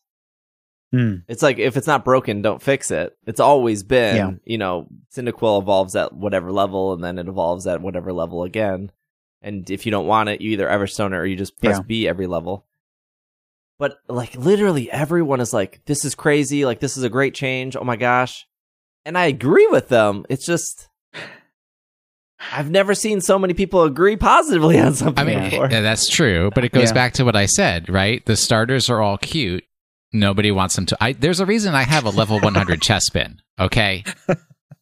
Because I wanted it to be cute. But they also do make it clear in the games that unevolved Pokemon learn moves faster. Yeah. So that is like a specific strategy if you want a lower level Pokemon to know a particular move. Yeah. Right. A couple other things before we wrap up. So I don't have the tweet in front of me. I'm super sorry. There was a tweet that said that if you just looked at the credits for Sword and Shield, there was, I believe, 43 people who worked on the Pokemon animation. I could get that number slightly wrong. And then they said that when they, quote unquote, beat Legends, who knows what they did? They probably data mined it. The Pokemon model animation team for Legends was like 59 or something. So they added more people to Pokemon animations. It's not a drastic change, though. 15 more people, I think. Something like that. Yeah. It's like 25%. Yeah, increase. That's not... 15 more people. It doesn't feel to me like a completely one... mind-bending change. Yeah, but 1/3 the Pokedex. Well, that probably does a better... That gives you more of an idea of where the improvement comes from.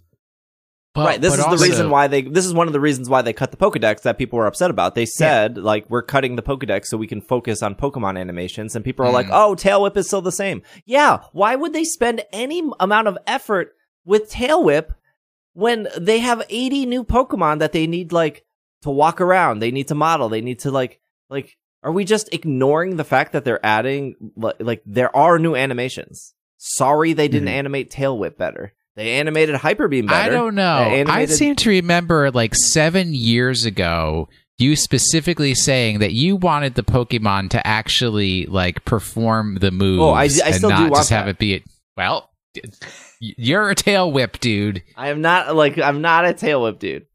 I posted here a picture of old Cyndaquil and new Cyndaquil. They like completely read it. It's flames and stuff, which is really cool. So that's just like one minor like animation thing that they did change. But I think this is just speculation, but I would assume that this is their strategy, right? We're putting X amount of Pokemon in this game. This gives us time to work on these specific Pokemon. If these Pokemon return in a new game, we can copy and paste what we've worked on here. And then in the new game, if we're adding, Skitty, who might not be in this game, we can now focus on Skitty, put it into this new game, and now going forward, Skitty's ready to go for the next game. Like it lets them work on Pokemon in chunks instead of trying to change 900 Pokemon every 3 years. True. Going forward. Like it's really smart in a sense of like, we only have 60 people, there's 900 Pokemon. And you guys, and that's not even including moves. That's like the Pokemon still need their own animations. The moves need their own animations. Yeah, because the other way to do it is you spend much longer making the game, right, with the same amount of people, and then you end up having everything improved. But the thing that people always forget when they mention that is, I mean, your game's going to be more expensive then, right? Because they've suddenly decided that they're taking a massive pay cut otherwise. Yeah. Because if they're going to put one game out instead of 4 or 3 or whatever, do you really expect that you're going to pay the same amount of money for that game? Well, that was the thing with Sword and Shield, where people were like, Sword and Shield's rushed. Okay, first off, literally every video game in the entire world is rushed. Spoiler. Yeah. True. No video game is ending like 6 months earlier, and they're like, wow, what are we going to do, Bob? really knock that video. Like, every game can continue to be worked on until it ships out the Perfect. door. No changes. But, like, do you really think another year of working on Sword and Shield would equate to X amount more sales? Like, Sword and Shield sold 24 million copies. It's going to be the second best-selling Pokemon game of all time. It will pass Gold and Silver in its lifetime. Yeah. Does another year equate an extra $1 million in sales? Like, you're paying your whole staff a full year of money to equate. Like, you don't get that back. I don't think so. At a certain point, you just have to like, we have to ship this and we have to start another game because we have to pay people and we have to, like, I get it. They have all this money. I understand the people listening being like, well, the Pokemon company is the most profitable. Yeah, when they sell a Bonsly plush, Game Freak isn't suddenly getting more money to, like, improve the Yamper animation. That's not how it works. Like most of their money are from stuffed animals. Like, that's not... I'm just imagining them putting that on the tagline. It's like, you know how sometimes where you're buying something and it like pays for someone to get something for free when they're in poverty. It's like, yeah, like if Bomba you buy socks, this plush, you're improving the Yamper animations by 1%. The real secret, it's those 99-cent Community Day special researches that pay for the good animations. And it's all the people who refuse to pay for those that are holding us back. That's right.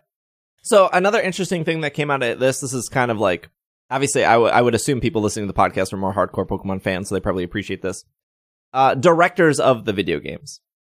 So Masuda is the one that always gets flagged for everything wrong with the Pokemon company. Masuda was first directing, if I remember correctly, he was the director on Ruby and Sapphire. That was his first game, if I recall. And then he did Fire Red, Leaf Green.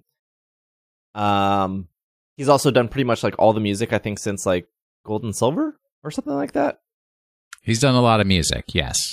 He also directed Black and White. He directed, I believe, Diamond and Pearl. Yes, Diamond and Pearl. He directed X and Y. And then he did not do really anything after that besides music. And then he directed Let's Go Pikachu, Let's Go Eevee, which he then said was like, this is probably the last game I'm going to direct. And then he helped direct Brilliant Diamond Shining Pearl for whatever that's worth, even though he works at...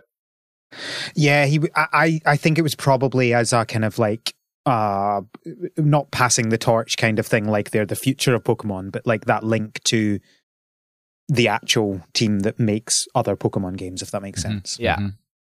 Masuda handpicked Amori, though, to like replace him as like the main director. Obviously, the games I just listed, like X and Y, Black and White, obviously incredibly huge Pokemon games.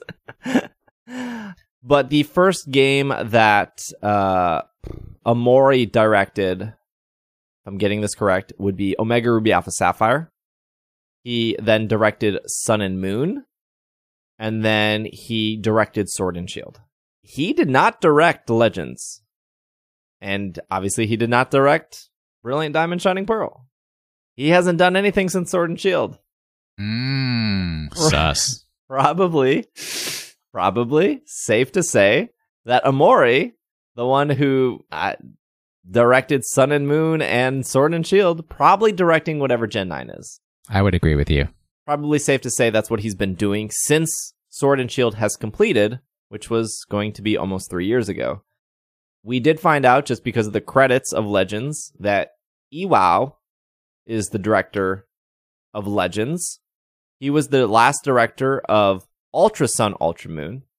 Possibly safe to say that Iwao has been working on Legends since the close of Ultra Sun, Ultra Moon, since he was only the planning director for Sword and Shield, not the main director. And we know that Game Freak, they have two teams at a time. Obviously, we found out that the biggest news was like they weren't working on Diamond and Pearl. That's why they're probably been able to do Legends and what is eventually will be Gen 9, whether that's this year or next year or the year after. And I think that Ultra Sun, Ultra Moon was Iwao's first game. that he directed. I think you're right on that, yes. He's been with the company since Black and White, but yeah, he is the director of Legends. So we have 3 directors that have been in rotation for quite a while. And Masuda was Diamond and Pearl, and then Let's Go. Iwao was Ultra Sun, Ultra Moon, and Sword and Shield. And Omori was Gen 8. And what has he been doing? Probably Gen 9. Mm-hmm. Crazy idea. I can't imagine he's not working on, like, he could be working on something else, but then who is this random mysterious developer, director for Gen 9? Like, it has to be Omori. And it will be very interesting to see as well, how much of Gen 9 does, not just in terms of like concepts bring from this game, but also in terms of actual, engine code wise. Will they both build on the same thing, like with XY and Oras? Or will it be completely different? Because I think we all kind of expected that maybe there would be something similar to Let's Go afterwards, because it looked very different. I think it was built on a lot of similar code with Sun and Moon, although it's always hard to tell. But do you know what's always like Sword and Shield was such a drastic change from that? Yeah. Do you know what I think about, though, from time to time, is like, you look at a game like Ultra Sun and Moon, and you're like, this is the game.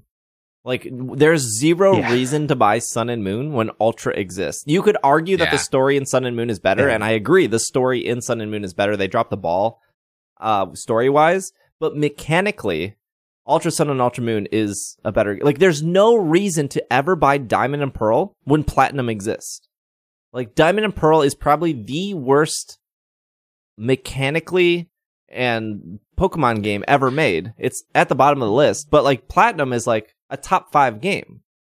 Like if you have the choice, like if money wasn't a thing, there's no reason to play original Diamond and Pearl over Platinum if they're both in front of you. I wonder whether this is why they're trying to do. I mean, I say trying to. They've done it literally once so far, but going towards more the idea of DLC, because that allows you to improve your game rather than release a new game with probably a similar amount of work, but you're in a way your audience is reduced, but because you have to have the original game to get it. But in another way, it's not really, because I'm not really sure there's people who are going. Now, some people say that they always waited for the third game, but I don't think those people actually exist. Right? I think they just say they did. Nobody, when Diamond and Pearl were coming out, was going, "Oh, I'll wait for the third one." Yeah, I just don't think that was a thing. Yeah, I remember. I remember talking to one person when X and Y came out, and they were like, "I'm just gonna wait for the whatever Z is," and it's like, good luck. You like Pokemon enough to buy the game, and this game just came out, and it's like X and Y was like the first Pokemon game with like 3D models everywhere. Like it was a huge leap forward, and that's not good enough for you to be like, I'm going to spend $40 today. You're going to be like, no, I'm going to wait a full, like it's very jarring. Mm-hmm. But what I was going to say I'm going to wait is, until no one else is playing it so that I have no one to trade with. What I was going to say is maybe this is like the opposite. Whereas like we make an engine for like Sun and Moon, or we make an engine for Diamond and Pearl, and then we improve on that, and then Platinum comes out. We improve on that, and then Ultra Sun, Ultra Moon comes out.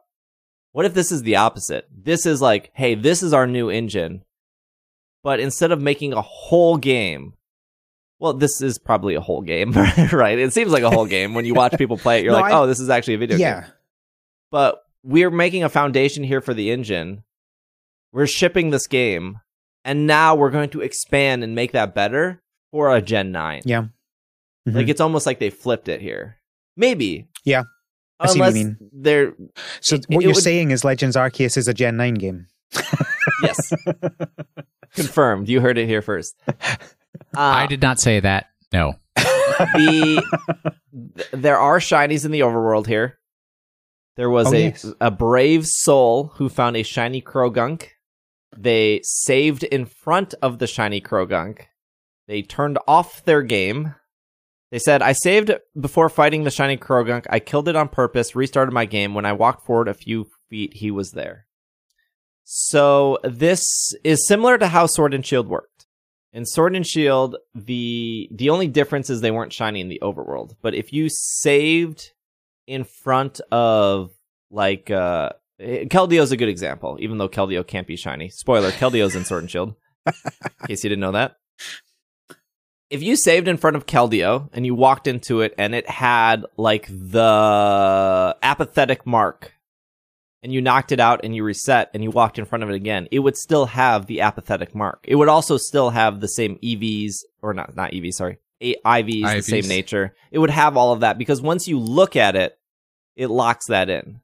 If you were to save in front of Keldeo, apathetic mark, knock it out, start back in front of it, leave the area for it to like despawn and then come back, it would be different. It would be like a different nature. This is slightly different because he's saying that it wasn't spawned there, right? He had to walk forward and then it spawned again.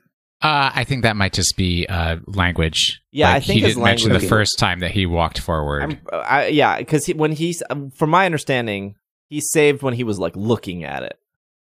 Yeah, I know, but then you said I walked and it spawned up again and it was shiny. Did he not? Maybe I missed it. Maybe you're right. Maybe it's a wording thing and I just misheard it. I think he worded it poorly. Yeah. I think what he's saying is like, I saved in front of a shiny. I turned off the game. I turned it back on. It was still shiny. Yeah. I don't think he like saw, because I'm going to assume that if you see a shiny, because there's draw distance in the game, and you walk far enough away from it, it's gone forever because it's going to despawn. So it's weird in how it works in Let's Go Pikachu, Let's Go Eevee. Let's Go Pikachu, Let's Go Eevee. Every single Pokemon that spawned was on a 30-second timer. And after 30 seconds, that Pokemon is gone. That's what made like shiny hunting like exciting for some people, right? Like it's like, oh, I don't know how, I just saw this Caterpie. How long has it been up for? I'm running to it. Oh, the timer's over. It despawns. It's gone. The worst. In Sword and Shield, it didn't work like that. Because in Sword and Shield, if you're standing in the wild area and you got like 5 Duskulls floating around you, you could be there for 2 hours. Those are going to be the same 5 Duskulls if you don't move. They're not going to despawn. They will despawn when you get far enough away for the draw distance to go, goodbye. I'm assuming that's how it works here, but no one's really talked about that. Yeah, I'm not sure. So I would assume like you're galloping on Weirdeer, you see shiny Krogunk, you stop to catch it because it's not going to despawn. But the only way it does despawn is if you just like you leave the area. Leave the area and come back. It can run away as well. I saw someone run up to a shiny and start the battle and it just immediately fled. What? Because they'd scared it away. Oh, you mean like so if you ran up to like it rather than sneaking up to it, in Sword and Shield, where like Rookidee, is it Rookidee runs from you, right? Like if you there's a lot of things that run from you, but but it was after the battle started, so they ran up to it. It saw them. They threw a Pokemon at it. The Pokeball with the Pokemon in it at it to start the battle, and because they'd already scared it running up to it before the first turn, it just fled. And that was it gone. Crazy. So you need to sneak up on your shiny Pokemon. and save before. The other interesting thing about the shiny Pokemon is actually they have a shiny sound in the overworld as well. Mm-hmm. And it looks like they have the sparkle. They do, yeah. Next to their like gender. You mean in the so the Krogunk I'm looking at, it says level 22 at the top. It then says Krogunk. It then says male, and then next to it there's like the Pokemon Go shine indicator. Here, I'll link it for you guys. Is this the one in battle, or is this in the? They are not in battle. They are in battle because the Quilava is out looking at it. Oh yes, yes, I see what you mean. So when you're actually in the battle, it makes it clear. So for Pokemon with stupid shinies, you can still know it's shiny. So it's really cool. Yeah. But the shiny sound is useful because you don't end up in the situation where you had in Let's Go, where there's a shiny Pokemon, it's just on the other side of the area. It's spawned, but you can't see it on the screen. Yeah. And you never knew you saw it. Right. What a shame. Whereas you hear the shiny sound, you go, oh, shiny, I need to go find it now, which I love the idea of. This episode has been too positive. Let me complain here. When you're radar hunting in Brilliant Diamond Shining Pearl and the shiny patch shows up, it does not make a sound. It is infuriating. Especially if you're in the the route with the sandstorm. It's dreadful trying to see anything there. I was hunting in the Cheryl Forest, and there's like part of grass that's just gauzy and blurred out because it's like Eterna Forest. because it's like so blurry down there. Yeah, the blur in that forest is horrific. It's very bad. So the shiny stuff seems cool. I'm sure there's some sort of method. I'm sure that people will be wrong about it for 3 weeks, and then like Sword and Shield will learn how to actually do it in 2 years. There was only one thing they were wrong about in Brilliant Diamond Shining Pearl, and that was the Diglets. That's the only thing they were wrong about. Wait, what was wrong with from the original one? So originally, someone thought that getting to the certain amount of Diglets increased the shiny odds, but it doesn't. That's been proven wrong? Yeah, it only increases the chances of one of the shiny statues. Oh, it doesn't increase shiny odds at all? No. When did this come out? It was pretty quickly after the initial. Oh, because I still see a pinned tweet by Anubis, who's one of the person, and they still have it increases shiny odds. Oh, really? Mm-hmm. Because if you do the digging once you've got the Diglett, basically every statue you get is a color. Is it color statue? Is that what they're called? Yeah, color statue. Yeah, is like the official basically name for every it. statue you get, it's almost guaranteed that your statue will be a color statue. Anubis does not have that pinned tweet anymore. There you go. Because the problem is that I think in code it was called Lightstone. Yes, Lightstone. And people was the assumed that meant something to do with shiny, but it didn't. Interesting. So I think that was the only thing they got wrong. All the other stuff was pretty much bang on. There was maybe something slightly wrong about the odds. Possibly the radar. worst / most boring thing they could have done. Hallway simulator. You like running up and down empty hallways? The underground is for you. Are we missing anything? I mean, there's new Pokeballs. Yeah, there's like a feather ball, I think it's called. I could not find a good list of all the Pokeballs. It's because, again, nobody actually data mined it. So we're just seeing random stuff around the internet. So data miners, get on it, please. Give us nice lists. I want lists of data. It looks like there are some Johto balls. Like, obviously, the heavy ball is a pre-order bonus. But it doesn't look like there's a love ball in the game. It doesn't look like there's, like... Yeah, no, it's like a very limited selection of balls. Definitely. I was expecting many more. Yeah.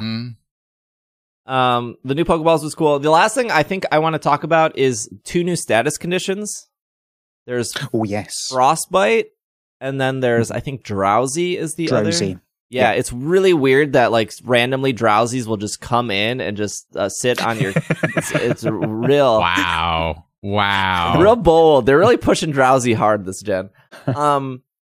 These are... I saw Frostbite, and I saw...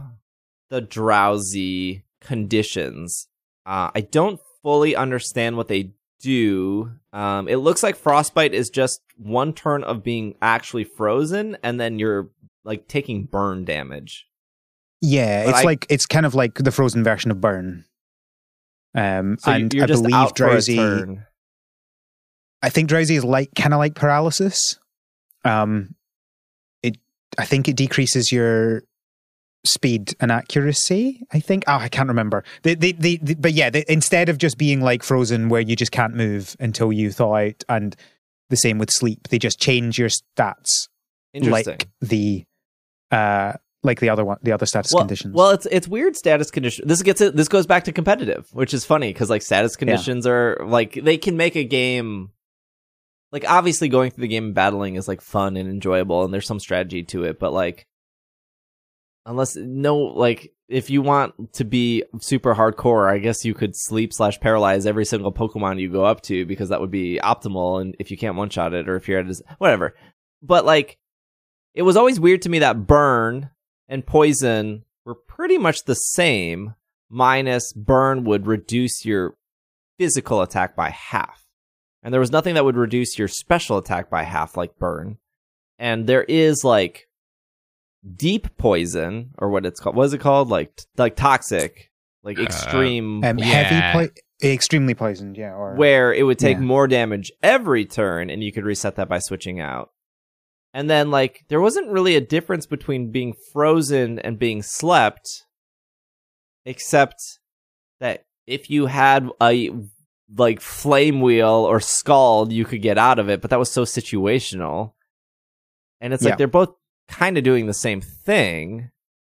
So like it almost felt like they needed just to redo all those status conditions. And it's like, is drowsy similar to sleep, but sleep is also similar to frozen, and poison is kind of similar to burn, except burn would be kind of better unless you're talking about toxic. Yeah. So frostbite, it's as you say, it's like burn, and you get hurt by it at the end of the turn, but it reduces your special attack as well. It reduces your special attack as well. Oh, it does reduce your special attack. Yeah. So you're not immobilized like you are with frozen. It's burn, but special attack. Yeah. Oh, so they did it. And with drowsy, it's I'm not seeing if there's any stat changes, but you, like paralysis, is just you have a chance of not being able to do something that turn, rather than just you can't do anything ever until you wake up. The other thing I saw, so new Pokeballs, new status conditions, I saw a character like fog himself. So there was like no grass to hide in, so he like threw a smoke ball on top of himself, and it was actually like it looked awful. Oh, like ninja skills. It was probably like one of the uglier things that I saw in the game, because I do think there are moments of the game that are very pretty. And then there are moments like when he smoke balled himself where I was like, what happened here? Is this because it's like an emulated version? That's the emulator. Blame it on the emulator. But he like smoked ball himself so he could hide, so he could like sneak up on, I don't know what he was sneaking up on. So that was kind of cool. Yeah, like the Pokemon doesn't notice this mysterious cloud that just appeared on the ground that's walking around. Okay.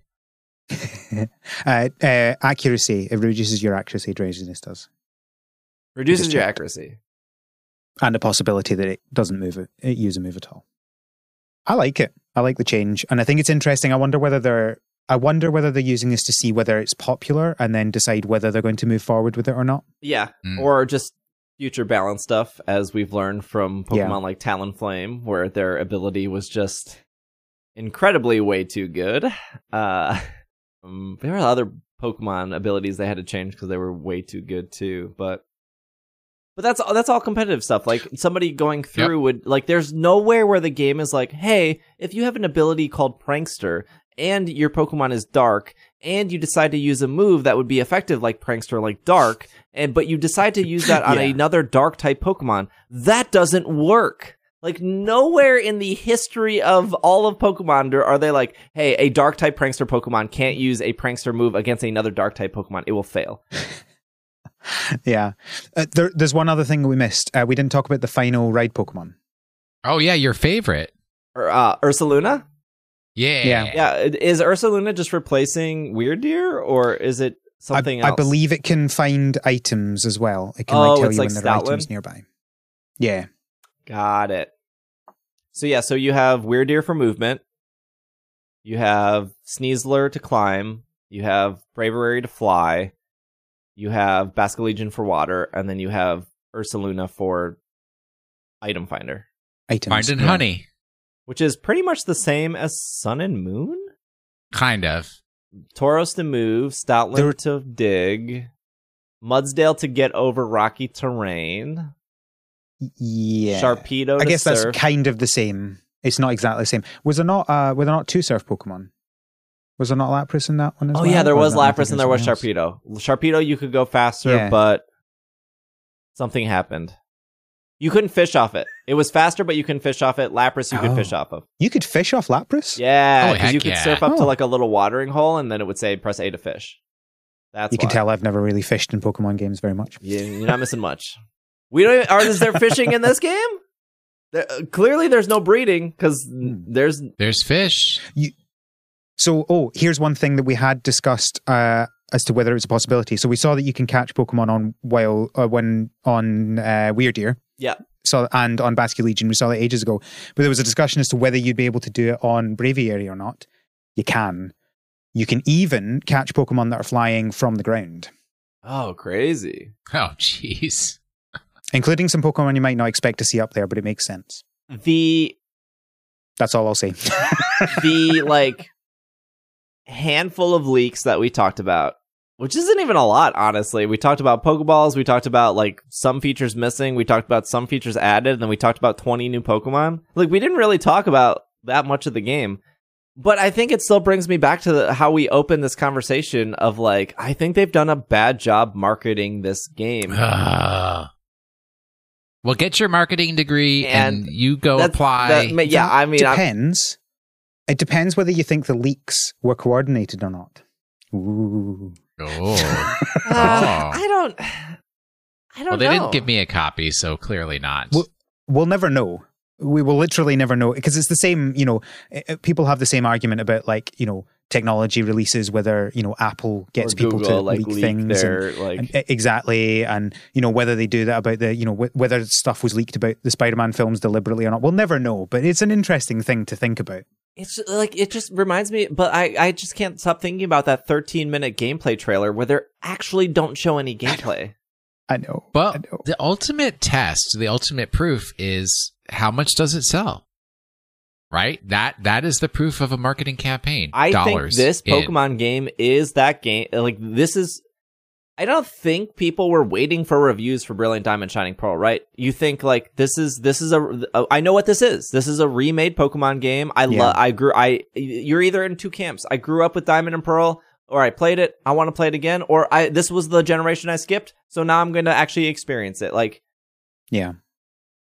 And I have talked to a handful of people, obviously it's a very small market share of my own Twitch chat, being like, I kind of regret, this is the first time I regret getting both versions, because I played through one and I have zero desire to play through another.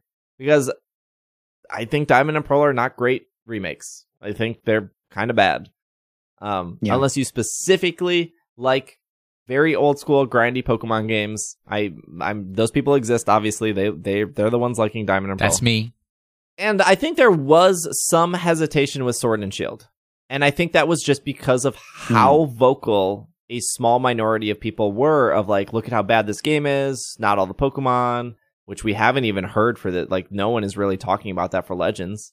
Like, not only does this game not have all the Pokemon, it has half the Pokedex of Sword and Shield. Less than half. There are definitely some people complaining about it, but it's not to any level as much as it was with Sword and Shield. But the 13 minutes of gameplay, and they didn't even show a start to finish of a battle. And that's like literally all I needed to be like, I am now sold. You did it. This is what I needed. I watched you walk into a battle and leave a battle, and that looked incredible. I would like more of this. Like, the game looks awesome. It genuinely, it looks graphically better. It looks like there's actually a lot to do. The Pokedex, seems a little bit tiny, but because there are alpha Pokemon, because there are different size Pokemon, because, like, it seems more than enough to what they're doing.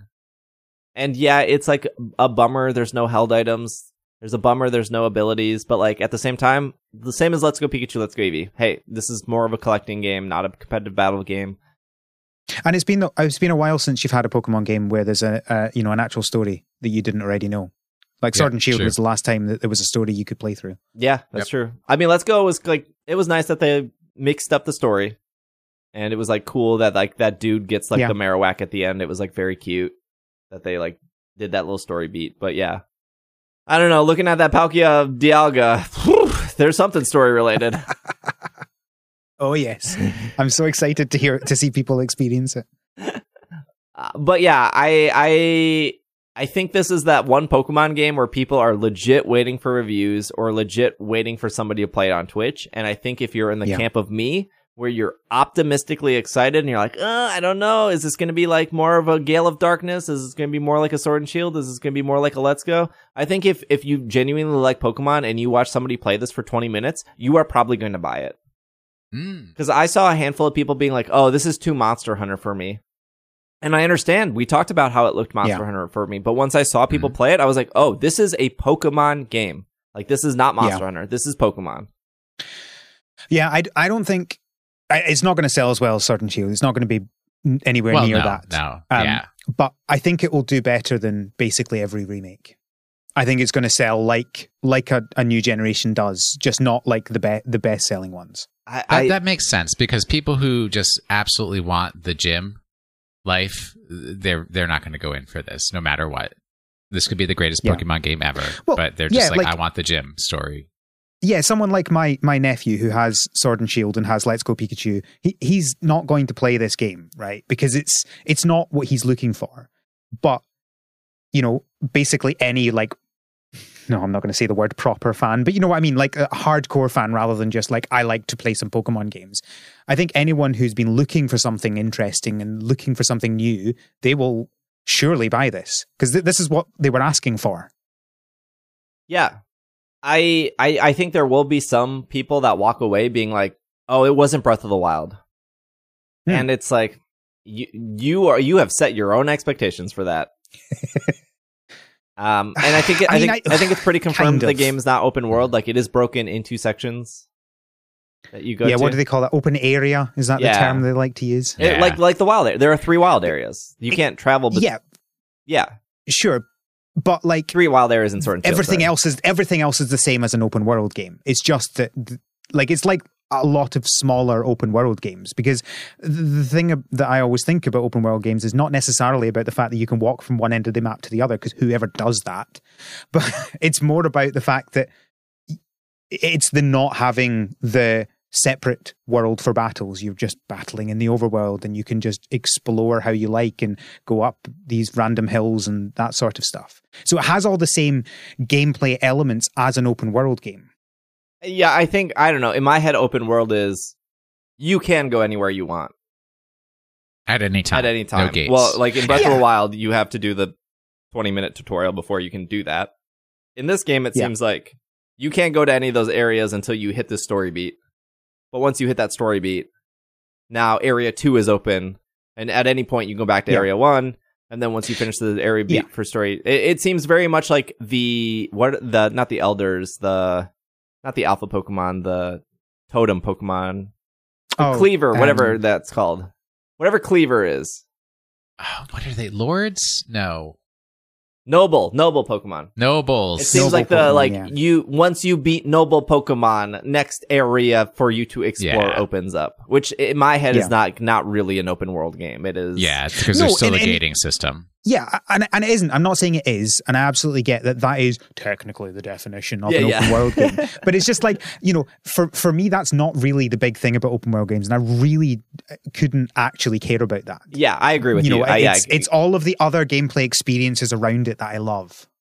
Yeah, it is cool in Breath of the Wild to be like, I don't want to do the story. I just want to walk in this direction and hope for the best. That was in theory, and you do that once or twice, and you're like, yeah, all right, I guess I should go back to the story. Yeah, I'm sure there are some people that they did the first story beat, and then they just did shrine after shrine after shrine after, because you could, and then eventually got back to the story.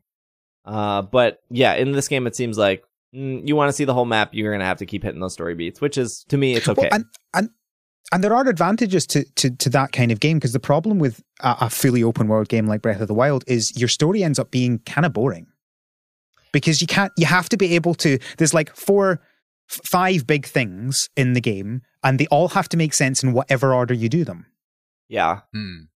Well, you don't need to do that in this if you've got an open world game, an open area game. You can do the same, everything else the same, it's just your story can be slightly more linear. And that's what also bothered me, is people just there's this stigma that open world games are the gold star of video games. Yeah. And it's I played Final Fantasy 15. Loved Final Fantasy 15. That's an open world game. That open world is so incredibly boring. And I got to the 3 hours in the game, and I was like, I'm going to do the Breath of the Wild thing. I'm going to go in a direction. We're just going to walk. We're going to see what's out there. There ain't nothing out there. I spent. Did you get in the car? I spent Did you drive 2 the car? hours walking. I battled some weird giant snake thing. I got a ring, and I was like, "Sweet, cool! I got this really cool ring." I walked all the way back to the store, and then I realized they sold that same ring in the store. And I was like, I thought I got a unique ring for 2 hours of my. And I at that point I was like, I don't want to play this game anymore, because the open world was so bad, and it felt like it disrespected my time. And I then proceeded to play the rest of Final Fantasy 15, ignoring everything open world and just going story beat to story beat. And I was like, this is a great game. Loved it. I have zero desire to explore whatever you put out there, because you didn't put anything out there. I think the Isle of Armor and I think the Crown Tundra, they're open world in the sense, right? There's no trainer battles out there. There's a bunch of Pokemon you can catch and explore and do all that stuff. And I think that's, and it's fun to explore that stuff. I think the Isle of Armor is a better open world area than the Crown Tundra. And I only think that is because, like, it's like a better circle, where Crown Tundra is like a square, and like there's kind of just, you just kind of hit dead ends, and you're like, you can't loop it that well. I also find that the Crown Tundra it looks samey. Like, I don't think any of the areas really look unique, whereas in the Isle of Armor, each corner of it feels very different to the last. Yeah, like the swamp area in the center connected to the forest, connected to the mountain, connected to like the beach. Yeah, exactly. I agree. Whereas Crown Tundra is like, hey, have you heard of snow? Well, there's snow and there's graveyard. And then there's snow again. Yeah, okay, the graveyard is interesting, right? I'll give you that.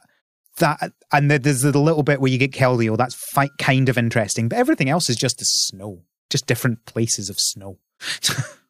I feel so much better after looking at the leaks. I'm so excited for this game. I was excited for this game, but now I'm like actually excited for this game where I want it now. You sound like somebody from TikTok. How do you feel about looking at the leaks, Will? I mean, I was always excited. I think it's going to be a lot of fun. I find like what the leaks are suggesting that it's interesting, right? I'm looking forward to now exploring how these mechanics will play out. But I was always excited. So yeah, definitely. Al, what are you feeling after these leaks? Yeah, I was to some degree excited because I knew it was going to be different, and that was exciting to me. I was always a little bit nervous, not because I didn't think it would be good, but because I didn't think I would enjoy it. I was like, I'm not sure whether this is going to be my kind of game or not. After seeing the leaks, I'm like, no, this is my game. Like, I think I'm going to sink loads of time into this. Are there berries? Can you plant and grow berries?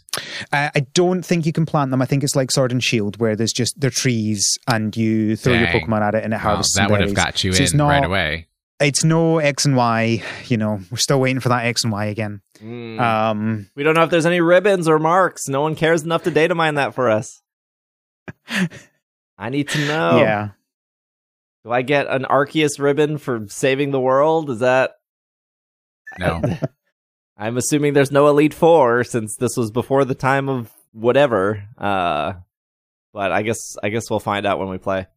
I'm going to be real honest. I don't know what the structures of this miniseries is going to be. I'm going to just say we're going to have a normal episode next week. Probably the same thing, though. The game will be out. We'll probably freely talk about our experiences early on in the game. I probably avoid story stuff for people. And then we'll do like the 2-week rule. Like, hey, if you haven't bought this game in the first 2 weeks, probably don't care about story. That's like the movie rule, right? Like, hey, if you didn't see Spider-Man the first 2 weeks, what are you waiting for if you're trying to avoid spoilers here at this point? Will, do you have our bonus Pokemon of the week? I do.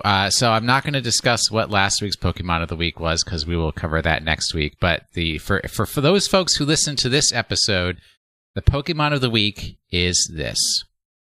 While this Pokemon is pretty much the opposite of the big fish Pokemon, and it doesn't evolve, it does share a composite feature with a Pokemon introduced in the Hisui region. There you go. I kept it short. Easy. Short and easy. Al, thank you for being here. Thanks for being on. Where can people find you? You can find me on Twitter at the ScottBot. That's Scott with 1 T. Or you can follow my podcast if you want to hear more of me. I podcasts about farming games, The Harvest Season. And we're on Twitter at THSPod. There you go. Will is at Wash in the Sink. I'm at Dragging the Lake. You can follow us on Twitter at PKMNcast. I will be streaming Legends the day it comes out. We will. I know some people stream right at midnight when the game releases. We'll be streaming at noon Central Time on Friday. And we'll be doing a little marathon. So I'll be streaming 12 hours. I'll be passing it off to another streamer. She'll be streaming for 12 hours. So my shift is 12 to 12 p.m. to 12 a.m. Friday, Saturday, and Sunday. So that's 36 hours over 3 days. We'll be streaming Legends on Twitch. So if you want to come hang out, I'll probably be playing pretty slow. If I do beat the game relatively quickly, because I don't know if this is a 5-hour game or a 20-hour game or a 40-hour game. We'll probably try to complete the Pokedex after that. I don't even know if there's a shiny charm in this game. If there is, we'll complete the Pokedex first. Well, it doesn't matter. We'll complete the Pokedex first, then we'll, I don't know, look for shinies. I don't know how hard or easy they are to find. I don't know. Maybe I want to try to catch all the alpha Pokemon. I don't know if there's an alpha dex. That'd be cool. I want to fill that out. So we'll be hanging out on Twitch all weekend, doing some cool stuff, doing some giveaways. Later this week, we'll be giving away an OLED Nintendo Switch. Dang, sign me up. I got one. It's right here. It's literally, I want to open it and keep it for myself. If you're watching the YouTube version, here it is. We'll be giving away the Nintendo Switch, and we'll be giving away a copy of Legends later this week. If you're listening to the audio podcast or if you're on YouTube, it'll probably be the standard, like, hey, subscribe on YouTube, follow on Twitter, follow on Twitch in order to enter, that kind of stuff. So, hey, if you're watching on YouTube, now's the time to hit the subscribe button, the like button, leave a comment below if you're excited. Don't spoil the game for other people. It's going to be out in like 5 days. Hopefully this podcast satisfied your needs to get your thoughts and emotions out. If you're in our Slack and our Discord, you can talk about spoilers. Please use the appropriate channels for that. So you don't spoil the other people in the community who don't want to be spoiled. If you're watching on Twitch, you made it to the end of this episode. Just say, what's a good buzzword that would signify they listened? To this episode? Yeah. Smoke ball. How about that? Because that bad smoke ball that you can do, but it doesn't give anything away because smoke ball is already an item in the game. There you go. Smoke ball would be your keyword on Twitch to say you've listened to the end. Anyways, thank you for listening. We hope you enjoy Legends. We'll be back next week. This has been another episode of the Pokemon Podcast, and we are super effective, super white stripe masculine for some reason. Oh man, Hotel Yorba.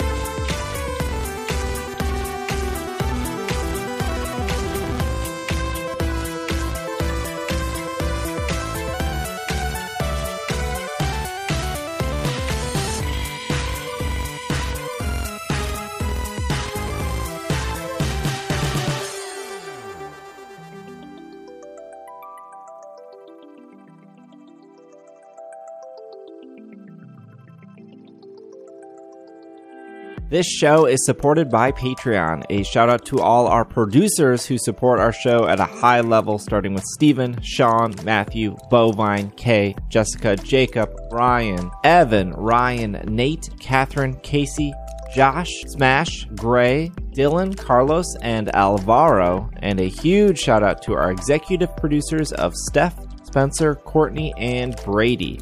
Thank you so much for your support. If you would like your name read at the end of the show, or you just want to support, it's super effective. You can head over to patreon.com/PKMNCAST or ISE.cash in order to support the show if you want to. Otherwise, thanks for listening, and we'll see you guys next week.